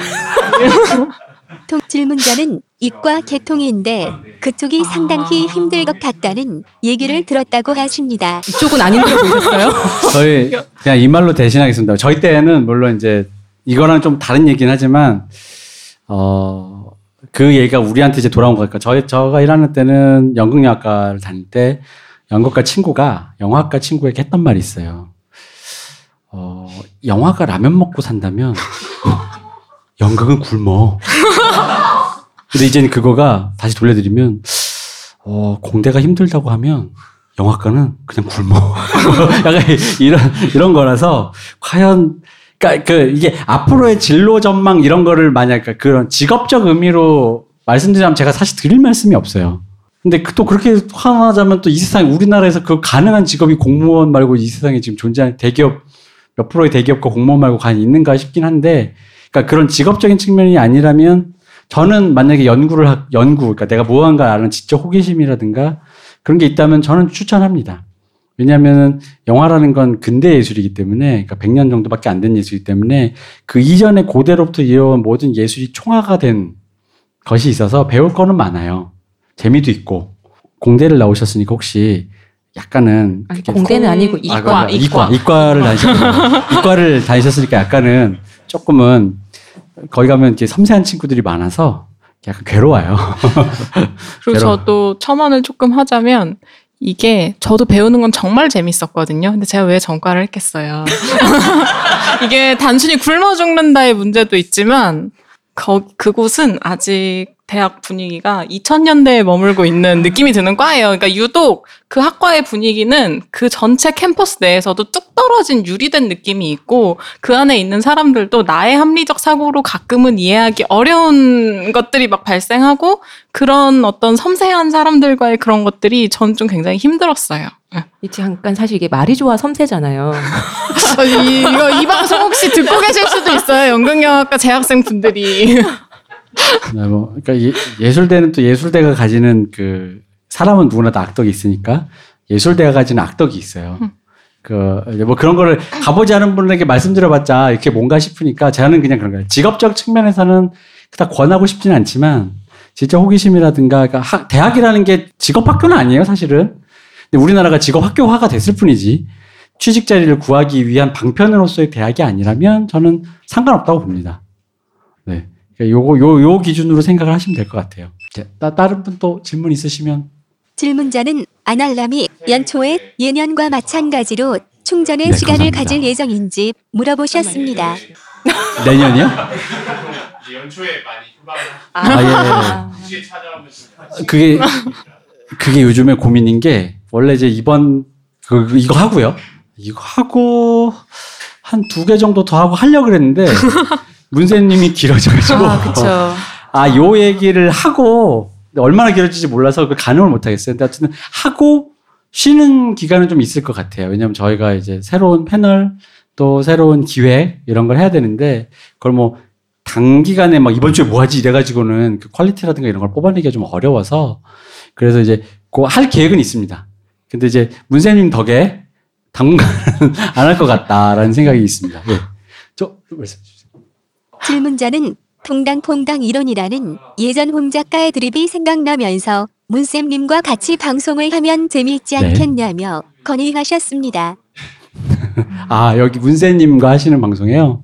그게 제가 저번에 박기태 변호사님 때 저희 홍 작가님 같이 나왔을 때 제가 했던 말을 생각하시면 될 것 같아요.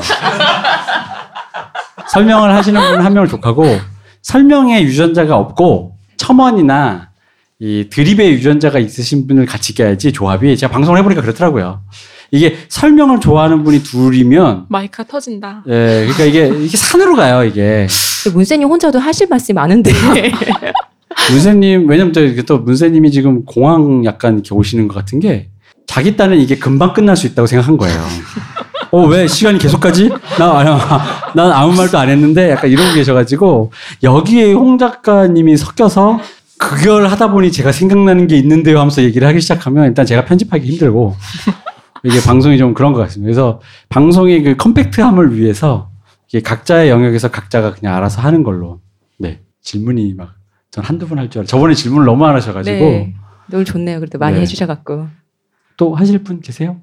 아무거나 물어보셔도 됩니다. 여기 너무 숨 막혀서 다들. 예. 맑은 공기 쐬고 싶으시죠? 네네네. 그럼 이제 여기까지 할까요? 그러시죠. 네. 엔딩을 좀 해주시죠. 모두 고생하셨어요. 오늘 와주셔서 감사합니다. 네. 저희 수고해주신 한수성님. 네, 감사합니다. 그리고 이동규 대표님. 감사합니다. 감사합니다. 쇼우셨습니다.